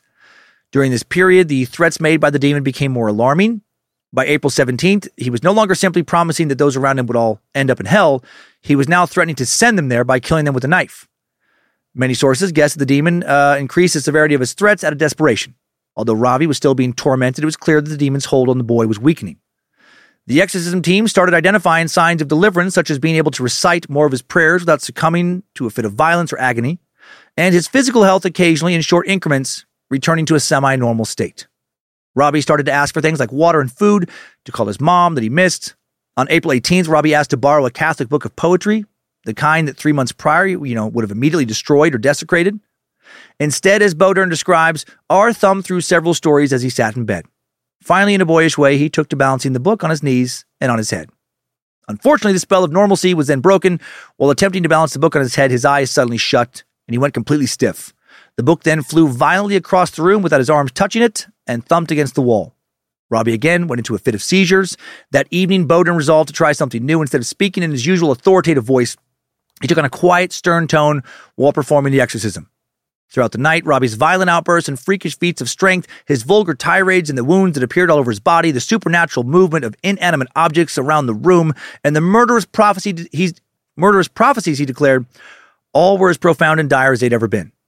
But this time, whenever he came to, Robbie did weekly attempt to pray the rosary. Throughout the rite, the exorcist maintained he composed, his composed tone of voice, while Robbie wailed and screamed in agony, his body contorting in unnatural ways. When Bowden spoke the last amen of the ritual, dead silence enveloped the room. At that moment, a powerful, distinct voice reportedly erupted from Robbie, who was lying limp on the bed. And the voice said, "Satan, Satan, I am Saint Michael, and I command you, Satan, and the other evil spirits to leave the body in the name of Dominus, immediately, now, now, now." What followed was what Bowden described as, quote, the most violent contortions of the entire period of exorcism. Then, after this big, demonic crescendo, it was over. The exorcism was complete, and the demon was sent back to hell. Right? Intense shit, right? I mean, if true, imagine how seeing all that might change your perspective on the nature of the universe. Or, strongly reconfirm what you already believe. August 20th, 1949, the Washington Post publishes an article titled, "Priest Frees Mount Rainier Boy Reportedly Held in Devil's Grip" by journalist Bill Brinkley. Despite the priest's attempt to keep the case under wraps, news quickly got out about Robbie's miraculous possession, and headlines like this splattered on front pages across the country. It was this particular article that William Peter Blatty read as a student at Georgetown University, and later it would inspire him to write The Exorcist.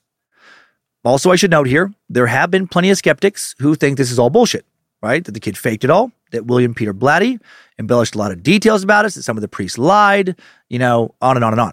Who knows? It's a he said, she said, maybe a demon said. 1971, William Peter Blatty publishes The Exorcist. He based it on Robbie's exorcism, but changed the gender of the possessed kid to a little girl. Upon release, the book was massively controversial as well as super successful. Spent 57 weeks on the New York Times bestsellers list, 17 of which it was consecutively at number 1. There's good money and well-told demon tales. 1973, The Exorcist, directed by William Friedkin, hits theaters. Like the book it was based on, the movie sparks both outrage and adoration from viewers across the world. Although most churchgoers that were outspoken about the film detested it, there were a few members of the clergy that praised and or promoted the movie because of the way it spoke to the fight between good and evil, as well as the urgency of the fight. According to a 2012 interview with Friedkin after the movie was released, he received multiple calls from higher-ups in the church accrediting the film for a spike in priest and nun applicants. That's wild. 2 clergymen who were not big fans of it, however, were Father Bodern and Father Halloran, who saw the movie in theaters. According to Halloran, I don't know exactly how to pronounce his name, his fellow exorcist did tell him on the way out, however, there is a good message that can be given by this thing. That evil spirits operate in our world.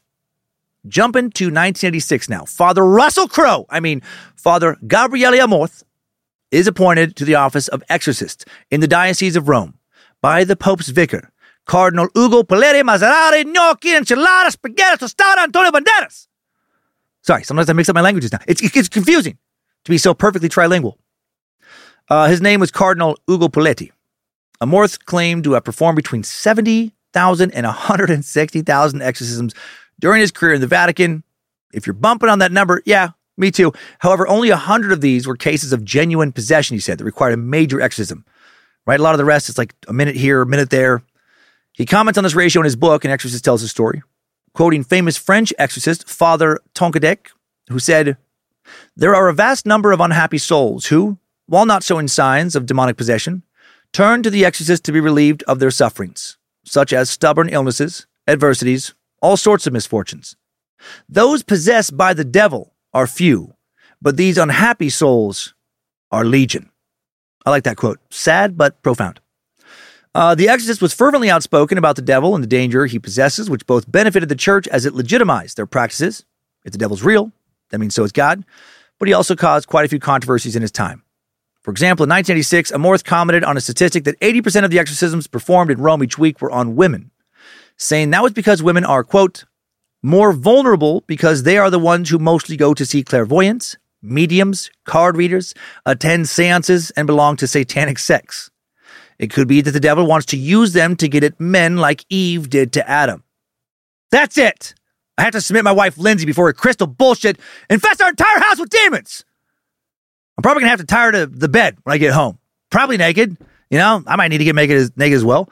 And then, when it comes to the exorcism ritual, I'll probably just wing it. Maybe draw a cross on my penis and see how she responds to that. Then wash it off. Draw a pentagram on my wiener. See how she responds to that. I'll stop. 1994. The International Association of Exorcists is established in Rome by 6 priests, including Father Amorth. The Exorcists had started meeting unofficially in the early 1980s, didn't formalize their association until 94. January 26, 1999, with the approval of Pope John Paul II, the Vatican Congregation for Divine Worship publishes an updated version of the Rite of Exorcism called, what I said earlier, De Exorcismis. It's Supplicationibus Quisbustam of exorcisms and certain supplications. The new edition created a stronger link between baptism and exorcism and placed more emphasis on the need for a proper medical examination before one gets authorized to receive an exorcism. June 13th, 2014, the Holy See officially recognizes the International Association of Exorcists as a private association of the Church. The organization currently has a public website, AIE-international.org, where you can read about their history, their mission statement, recent testimonies from exorcists and persons who have been possessed, as well as purchase books they've published and even keep up with latest news. At the time this episode was being written, one of the most recent articles on the site was titled, Hell Has Never Been as Accessible as It Is Today, written by a 20-year-old Tuscan girl. In it, the anonymous girl writes about how the insidious environment adolescents grow up in today and the bounds the prince of evil is weaving between his kingdom and the young souls are pretty scary. September 25th through September 30th, 2023, the 14th International Conference of the International Association of Exorcists took place near Roma. According to the press release, 203 exorcists and 100 assistants attended from all around the world. Some of the topics presented during the conference were whether or not it is biblically permissible for non-exorcists to command demons, the importance of collaboration with doctors for discerning between possession and mental illness, and the overlap between the ministry of exorcism and anti-cult efforts. Finally, jumping up to today, according to many church sources, in 2024, demonic possession and demand for exorcism is on the rise. The increase has been growing steadily for the last 2 decades, prompting a response on multiple occasions from Pope Francis.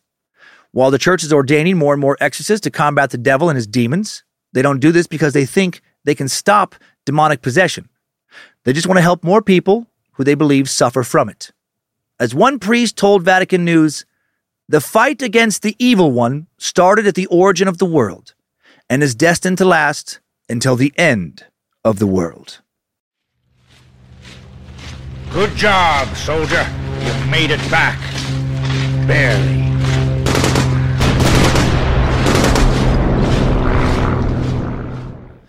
Before I share some final thoughts, I have a sponsor I need to squeeze in here real quick. Another one. If you want to skip ahead, just do. This sponsor sucks. He paid us, quite a bit of money, which is odd because he seems like he needs quite a bit of money, and that's why he got this commercial. But it sucks, not a good way, and I certainly would never ever hire him. Hello, I'm Gregory Rhodes. Most folks call me Sleepy Greg. I'm offering up my services for overnight home or business personal security. Oh, sorry about that. For around $30 a night, if you got it, I'll sleep. I'll sit in your car, in your driveway, or otherwise nearby. And oh my gosh, no one makes sure no messing with your stuff. So hire me, and don't look at my business reviews. A lot of angry people who thought I was getting paid to do nothing but sleep. That's not true. That's how I make bad guys think they can get away with something. I look at that like I'm asleep. Well, I'm not. I see everything. If you have to shake me for a while to get me look like I wake up, that's just method acting. So call me. Call Sleepy Greg. Hire me. Give me $30 if you got it. Give me $30. Sleepy Greg. I'm not going to fall asleep on the job. I'm just going to look like it. Give me. God, that was easily the worst commercial we fucking ever had. And we've had some bad ones. He didn't even leave a business name or phone number or website. Ugh. Fucking Sleepy Greg. Back to demons now. So there you have it, meat sacks. How to get rid of demons. Again, I will say that the existence of demons, has obviously never been proven scientifically. No one's recorded in a laboratory, setting. There's no way this film could have been doctored kind of way. Somebody's limbs contorting unnaturally, or somebody levitating, or someone suddenly being able to read the minds and memory banks of the people around them, or possess superhuman strength and suddenly fluently speak several languages that never been spoken before. But also, so many people have claimed to see so much crazy shit in this regard. I say this all the time on Scared to Death. Are all of them lying, or hallucinating, or misremembering, imagining every single one in all of human history? All we need to believe in the existence of something paranormal in this space is for just one single story to be true. Just one person to have ever been possessed by a sentient entity that doesn't actually have a physical body, at least not in this plane of existence. I personally hope demons are real. I really do. And I know that's some weird shit to say, but I do hope so. The world is already pretty damn interesting. It's already amazing. But with demons, now it's magical. And if demons are real, what else is real? Angelic beings? Who the fuck knows? I'm not going to go full Chad Daybell. These thoughts create some kind of demon zombie lightworker scale. I just want to believe that something magical is out there. Something that will make every horror movie you watch a little scarier, and every death of a loved one a little less sad, because there's truly a good chance that their consciousness could live on, because now anything's possible. At the very least, pretty fascinating to think about how many people claim to have witnessed something demonic or have been afflicted or possessed. Interesting to think about people like Father Amorth who have dedicated most of their lives to literally battling demons. Father Amorth died in Rome at the age of 91 in 2016, and he was either a con man, easily deluded, mentally ill, or a guy who occasionally actually exorcised demons. He did once explain to an interviewer that he would never perform an exorcism based solely on someone's claims of possession, that he always directed people to psychiatrists and doctors first. All right, so that's pretty cool. I mean, he also said that reading Harry Potter literally leads one into evil, which is weird. I could speculate about all this for another hour and still not arrive at a concrete answer. With stuff like this, I'll have to see it, to truly believe it. And if I do see it, man, I hope I'm not the one possessed. Or there's not, somebody in my family. If you get possessed, that might be pretty cool. If you listen, go get possessed. Shoot me an email, and I'll try and make it to your exorcism. I'll be in your prayer party, right? I'll be there to watch. Deal? Okay, cool. Thanks. Let's head to today's takeaways. Time Suck Top 5 Takeaways. Number 1, there are 2 forms of exorcism in the Catholic Church: major and minor. Minor exorcisms are used regularly to ward off or weaken demonic influence in a person's life. Major exorcisms, extremely rare, only used in cases of proven demonic possession, at least proven in the eyes of the clergy. Only an ordained exorcist is permitted to perform a major exorcism. Number 2, the Catholic Church says that there are 4 main reasons that people get possessed / become victims of extraordinary satanic activity. 1, God is allowing them to, just as he allows, ordinary satanic activity. They have been cursed by a sorcerer. 2, 3, they've been fucking around with satanic things like Ouija boards, yoga, crystals, tarot. And 4, they sold their soul to Satan. I think I messed up a word in number 1. God is allowing them to, become victims, just as he allows ordinary satanic activity. I just want to make that clear. Number 3, the first official instructions for the rite of exorcism were published by the church way back in 1614. The ritual went unchanged until 1999, when it was completely revised by the Vatican. The new version of the ritual, shorter than the first, places more emphasis on identifying the difference between demonic activity and mental illness, and now includes an appendix of exorcism prayers in the back for members of the faithful to use in the privacy of their own homes and lives. Number 4, exorcism has been around a long time. Religious leaders in ancient Mesopotamia conducted their own versions of exorcisms, and Jewish people were performing them way before Jesus ever proclaimed, "Come out of the man, you unclean spirit." And number 5, new info. In 2021, the magazine The Skeptical Inquirer revealed the identity of Robbie Mannheim, the boy who was possessed in 1949 and inspired The Exorcist. His real name was Ronald Hunkler. He was born June 1st, 1935, died a month before his 86th birthday, May 10th, 2020. For the remainder of his life, after the demonic possession experience, Hunkler kept his past completely hidden and, according to multiple sources, lived in fear of being found out as the haunted boy from Maryland. He continued living in his home state of Maryland until his death, and from the early 1960s all the way to 2001, worked as an engineer at NASA, even patenting tech that helped shuttle panels withstand extreme levels of heat. Doesn't sound like the kind of person to have made it all up. Doesn't mean he did make it all up, but doesn't sound like somebody who did. Could the devil and demons, or some type of paranormal and malevolent form of spiritual entity, actually be real? Time Suck Top 5 Takeaways. A history of exorcisms, how to rid yourself of demons, has been sucked. Thank you to the Bad Magic Productions team for all the help in making Time Suck. Thanks to Queen of Bad Magic, Lindsay Cummins, Home Boss, Party Planner. Thanks to the Art Warlock, Logan Keith, for recording today's episode. Thanks to Logan again for creating the merch at badmagicproductions.com. You can also link to it through badmagicmerch.com still. Thank you to Molly Jean Box for the initial research. And thanks to the All Seeing Eyes moderating the Cult of the Curious private Facebook page, the Mod Squad, making sure Discord keeps running smooth, and everyone over on the Time Suck subreddit and Bad Magic subreddit. So many fantastic sacks doing so much within this community. And now, let's head on over to this week's Time Sucker Updates. Updates? Get your Time Sucker Updates. Complete and total maniac, Chris Williams. Fart survivor sack. Writes in with a stinky but also sweet message. You'll see what I mean. Daniel. There's no fucking way I apologize for the length of this email. And I give you 3 out of 5 stars. This is the celebration of a hero, the Pood Piper. I consider myself a highly educated man. You add up all the years I went to school, who else could repeat 8th grade thrice and senior year a couple of times? Your flatulent tale of the Silencio lady. Oh, it got me. I had to rewind twice to catch it. You fibbing fucker. I was so excited to hear of another lady person having an issue with the breeze between the knees. My mother was known for her raucous Bronx cheers. We called her the war potato because she would sit on the plastic-covered sofa watching Xena Warrior Princess and barking orders at her reluctant brood.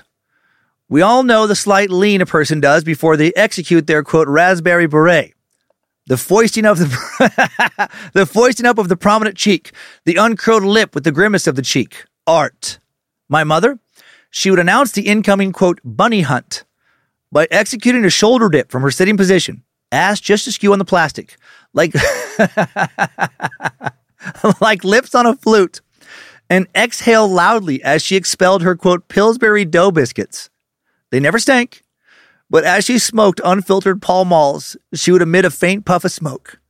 No, the act was not in itself offensive. It was a sound. Us kids would guess what each batch of butt dust was saying. Each mouse on the Play-Doh exhibited the tones of speech. 1, the crescendo of a question. 2, the trivial statement. And 3, the dreaded exclamation point. Here are the popular balloon knot statements we remember to this day. 1, dog died? Like a harumph. 2, that's a long hallway. Brrr, squish flat.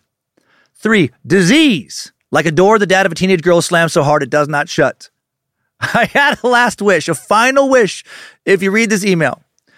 Please shout out my siblings, Carrie, Josh, Amy, Abby, and Mandy. It would make our year as we prepare for our mother's memorial in the spring by vlogging us all taking a bite of a Wendy's Baconator with all who loved and endured her with t-shirts. The world was her ashtray. Yours in ass, oldest bro Chris. P.S. I have inherited some of her orifice acumen. Only all my rim shots say, keep on sucking, hard slap, burning refrain, and a bewildering and enduring lip clap. My God, Chris, that email was art. I laughed so hard when I first read all that. Your mom sounds like she was funny as hell. I love that you and your siblings made your mom's farts into a fucking game. Bunny hunt? Pillsbury dough biscuits? Carrie, Josh, Amy, Abby, and Mandy, what a fun family you have. May your mom rest in peace. I hope she's up in some type of heaven somewhere, just farting her funny ass off on a plastic couch. Hail Nimrod, you beautiful weirdos. Next up, elderly protecting super sucker, Becca, last name redacted, writes in regarding last week's Lady of Silence episode. I guess it was 2 weeks ago. Excuse me. As you hear this, greetings, Lord and Savior, Suckmaster. You can call me Becca, no last name for professional reasons. I'm a longtime listener, first-time writer, and elder abuse investigator. That's so cool. The Lady of Silence suck was definitely a hard one for me to listen to, and I'll give you some background as to why, and then I want to tell you about some funny moments in my career. I graduated college with a BS in criminal justice. After school, I worked as a case manager for a residential treatment program for CYS, and then I worked for a program called Family Finding. Essentially, I got paid to Facebook stalk people and build family trees for families in the system. I burned out and left the world of CYS and moved on to the next vulnerable demographic, the elderly. I started working as an older adult protective service worker a few years ago. I investigate physical, emotional, and sexual abuse. Oh man, so sad. As well as reports of neglect and financial exploitation. I've seen some shit literally and figuratively, and I've been through some shit literally and figuratively. I've helped people escape from their abusive homes in brief windows of opportunity when their abuser was out of my house. I've traced scammers to the best of my ability. I've gone toe-to-toe with hospitals advocating for my people. I've assisted with guardianships. I work in tandem with local and state law enforcement agencies. I've even helped state police work a missing persons case. Most importantly, I've seen so many naked elderly people. I've always had a dark and morbid sense of humor. And I credit that for keeping me as sane as my brain will allow. So let me give you some examples of when I found humor in this job. 1, I love the pleasantly demented. You know who I'm talking about. The older adults with dementia, Alzheimer's, TBI, etc., who are just happy to be here. I'm not a medical professional. I can't diagnose, but I can perform some cognitive evaluations to determine if I'm going to allow someone to sign documents and to have an idea about the direction the interview is going in. One question that I asked 99% of the time is, who is the current president of the United States? I recently had an older adult answer that question with, quote, the Jewish one. They then proceed to add, but I know for certain the Queen of England is Elizabeth. Now, I had this interaction a couple months ago. I didn't have the heart to break it to them. They were just way too excited about Queen Elizabeth. 2, romance scams are so fucking abundant. I had a case back in the fall where the older adult believed themselves to be in a romantic relationship with retired U.S. Army General Austin Miller, a man whose image and name is infamously known to be used in romance scams. In fact, there are dozens of Facebook groups dedicated to exposing General Austin Miller catfish. Why is this hilarious? Because old people will never get the hang of social media. These groups are, of course, public, and honestly, I can't believe this entertainment is free. These groups are a pretty good 50-50 split between people currently enthralled in the scam and those who are spreading awareness of the scam. It's almost a cage match between people defending their love and others basically ask them why they're so gullible. Sunday, Cat Lady Carol versus Bible Study Barb in the comment section. Who will take home the championship belt? Lonely, love-struck Carol or recently catfished by a Nigerian Barb? We'll sell you the whole seat, but you only need the edge. That's awesome. 3, every time I go on vacation, my cases go off the rails. The day before I went on vacation, I had attempted to file a 302, involuntary psychiatric hold, on an older adult presenting significant harm to themselves and others. They were taken to the hospital and I had requested a urine test because I believed they had a UTI that was exacerbating the mental health concerns. I was immediately put on the ER social worker's shit list. Spent the rest of the day being berated and insulted for forcing this poor little older adult into the hospital. Turns out the 302 was denied, and they were discharged without doing a single test. I'm literally 6 hours into my vacation the next day when I get a call from my supervisor telling me that this older adult ran their adult child over with their car immediately after being discharged. The adult child was injured but recovered. They sent the older adult back to the hospital, and that psych hold was promptly granted, and guess what? They had a UTI. I was very smug with the hospital social workers when I returned from vacation and relished in their embarrassment. I don't know, meat sacks, just do your jobs, and I won't have to laugh at you being humbled by your own negligence. There are other fun stories like the time I had a gun trained on me, almost being beaten with a cane after serving a court order, and the time I argued on behalf of my older adult with a high-ranking state police officer in the middle of an emergency room. Maybe I'll write again someday with those stories. On a more serious note, while I find humor, I also acknowledge that my job is dangerous. I don't have a service weapon. My only defense is my wit, instincts, clipboard, and pen. Your podcast is a testament to how depraved and violent the world can be. Every week I tune in, learn, and apply. Before I go out to a home, I'll look it up on Google Earth, figure out at least a couple ways to escape the property either on foot or in my car. I email my entire agency when I leave for a visit and where I'm going so someone can check on me. Whenever I get a gut feeling, I listen and I get the fuck out by making an excuse about running late for another meeting. I've had state and local police accompany me on visits for my safety. I just want you to know that I'm laughing, but I'm safe while I'm doing it. Just as a rule of thumb, meat sacks, remember that people have done a lot more for a lot less, so watch your back. I hope you had a good laugh, and if you don't read this during Time Sucker updates, that's okay. But it'll be super cool if you do. I've lost my last marble. Becca. P.S. Wake up. There's a gas leak. Becca. Oh my God, I love you. You are so funny. You're doing good shit. And you don't take any shit. You hate incompetence and others. You also clearly care so much about your clients. I love hearing from awesome people like yourself. And I'm glad you're being careful. Yeah. Some fucking real psychos in the world like Carl Watts and Juana Barraza. People who just kill you just for the fuck of it. Just because you remind them of somebody. Or just because they're fucking crazy as shit. Stay safe. And I hope to hear from you again. And now Maggot Meat Sack Jeff, last name redacted, wants to teach us a thing or two about maggots. How they're good for us. He writes, "Hey Dan," or whichever team member decided to click on that subject line. "I've been listening to Time Sucks since 2019 when I had a job on a golf course and mowed for 8 hours a day. Eventually music got boring, so I started looking for a podcast, found your Russian sleep experiment episode, and I've been hooked ever since." Oh, thank you. Anyways, it's the first time I've sent anything in since I've had nothing interesting to say until now. Did you know that adding maggots to an infected wound and bandaging that area to keep them in can save your life? On the Hugh Glass episode, yeah, that short suck, you mentioned that when the Sioux Indians found him, they helped nurse him back to health, which involved removing maggots from his bear wounds. This sounds like the most putrid shit, and it actually might be, but there's a major benefit. There's a technique called maggot therapy, which involves letting maggots into a large wound, since they will only target and eat dead tissue. This was first documented by doctors in Napoleon's army, who noticed that soldiers with maggot-infested injuries were living longer than soldiers with similar injuries, which were already cleaned. Since the rotting flesh was completely eaten away, the infection spread much more slowly, and swelling was seen to decrease. I wonder if this was something taught to Hugh whenever he lived with the Indians and he intentionally kept the maggots in. The most fascinating part to me is that this isn't just some sort of old remedy. This practice can be so effective that it's still used in some situations today. On a totally different note, if you slow your podcast down to 0.5 speed, you sound absolutely hammered. Sometimes my employees and I slow down your podcast to hear you stumble through the details of a murder and laugh our asses off. Also, I really enjoy the new Short Sucks, but can't believe you didn't go with Quickie Quickies for the name. Just adding some fuel to your dirty, dirty mind for shame. If in the chance you add this to your Time Sucker updates, it would be awesome if you could give a shout out to my buddy Cooper, who falls asleep to Time Suck, my buddy Tyler, who listens with me at work, and my fiance Brooklyn, whose 21st birthday is tomorrow. Jeff. Jeff, man, thanks for sharing that info, dude. I appreciate it. Had no idea maggots were so helpful. I always just thought they were pretty fucking disgusting. Cooper, what strange dreams you must have. Hope they're not like Carl Watts dreams. Tyler, thanks for joining in with Jeff, enjoying these weird tales of work. And hail Lucifina Brooklyn. I've always loved that name. Hope you and Jeff are enjoying being engaged. It's such a special time. And finally, last message, firefighting sack Bryson J. Breedlove wants to get pooped on. He loves it. He loves to get pooped on. Bryson J. Breedlove is a poop lover. I'll let him explain.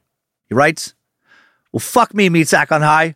I was in the midst of my 72-hour shift. I'm a firefighter / paramedic in California. I just happened to be re-listening to the Jeffrey Lundgren series when my captain asked me if I wanted to lead a workout. I paused your wonderful podcast, headed over to the workout room, where 5 other fellow firefighters were awaiting me. Without even thinking about it, I hooked up my phone to the speaker and pressed play. Much to my fellow firefighters' shock, we were not met with any sort of metal music. Instead, we were met with the dulcet tones of you, Dan Cummins, crooning to us with the words, do you want to get pooped on? Do you want to get pooped on? I nearly pooped on my own self and quickly turned my phone off. Needless to say, I had many questions to answer, and none of which were answered by fast-forwarding to the episode to show everyone it was just a podcast. Fuck my life, and fuck you. JK, I love you. 3 out of 5 experience. Respectfully, Bryson J. Breedlove, firefighter / paramedic. I love it, Bryson. Whatever music I found online to sing that little stupid jingle to is weirdly catchy. I also sometimes have that pop into my head. And I don't want to get pooped on, but I will sing sometimes. Do you want to get pooped on? Do you want to get pooped on? Thanks for doing what you do. Keep saving lives and try not to get pooped on. Thanks, time suckers. I needed that. We all did. Thank you for listening to another Bad Magic Productions podcast. Scared to Death, Time Suck each week. Short Sucks and Nightmare Fuel on the Time Suck and Scared to Death feeds some weeks. Try not to get possessed by any demons this week. Don't enroll in any satanic schools. Take it easy on Harry Potter and keep on sucking.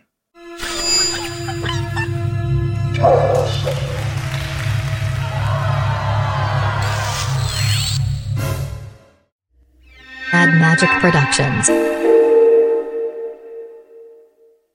Hey everyone, it's me, the demon Carl Watts, the artist formerly known as the Sunday Morning Slasher, former client of Ron Kaplovitz.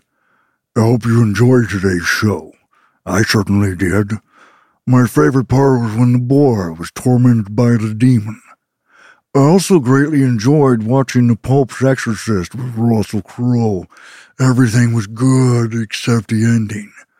I was rooting for the demons. Anyway, I hope you see me soon. I wanna see your eyes, your evil eyes, and I wanna close them. And grab your Ouija board and hit me up if you want to talk and play, and let me make you into a beautiful butterfly. Okay. I think that was enough creepy shit for today.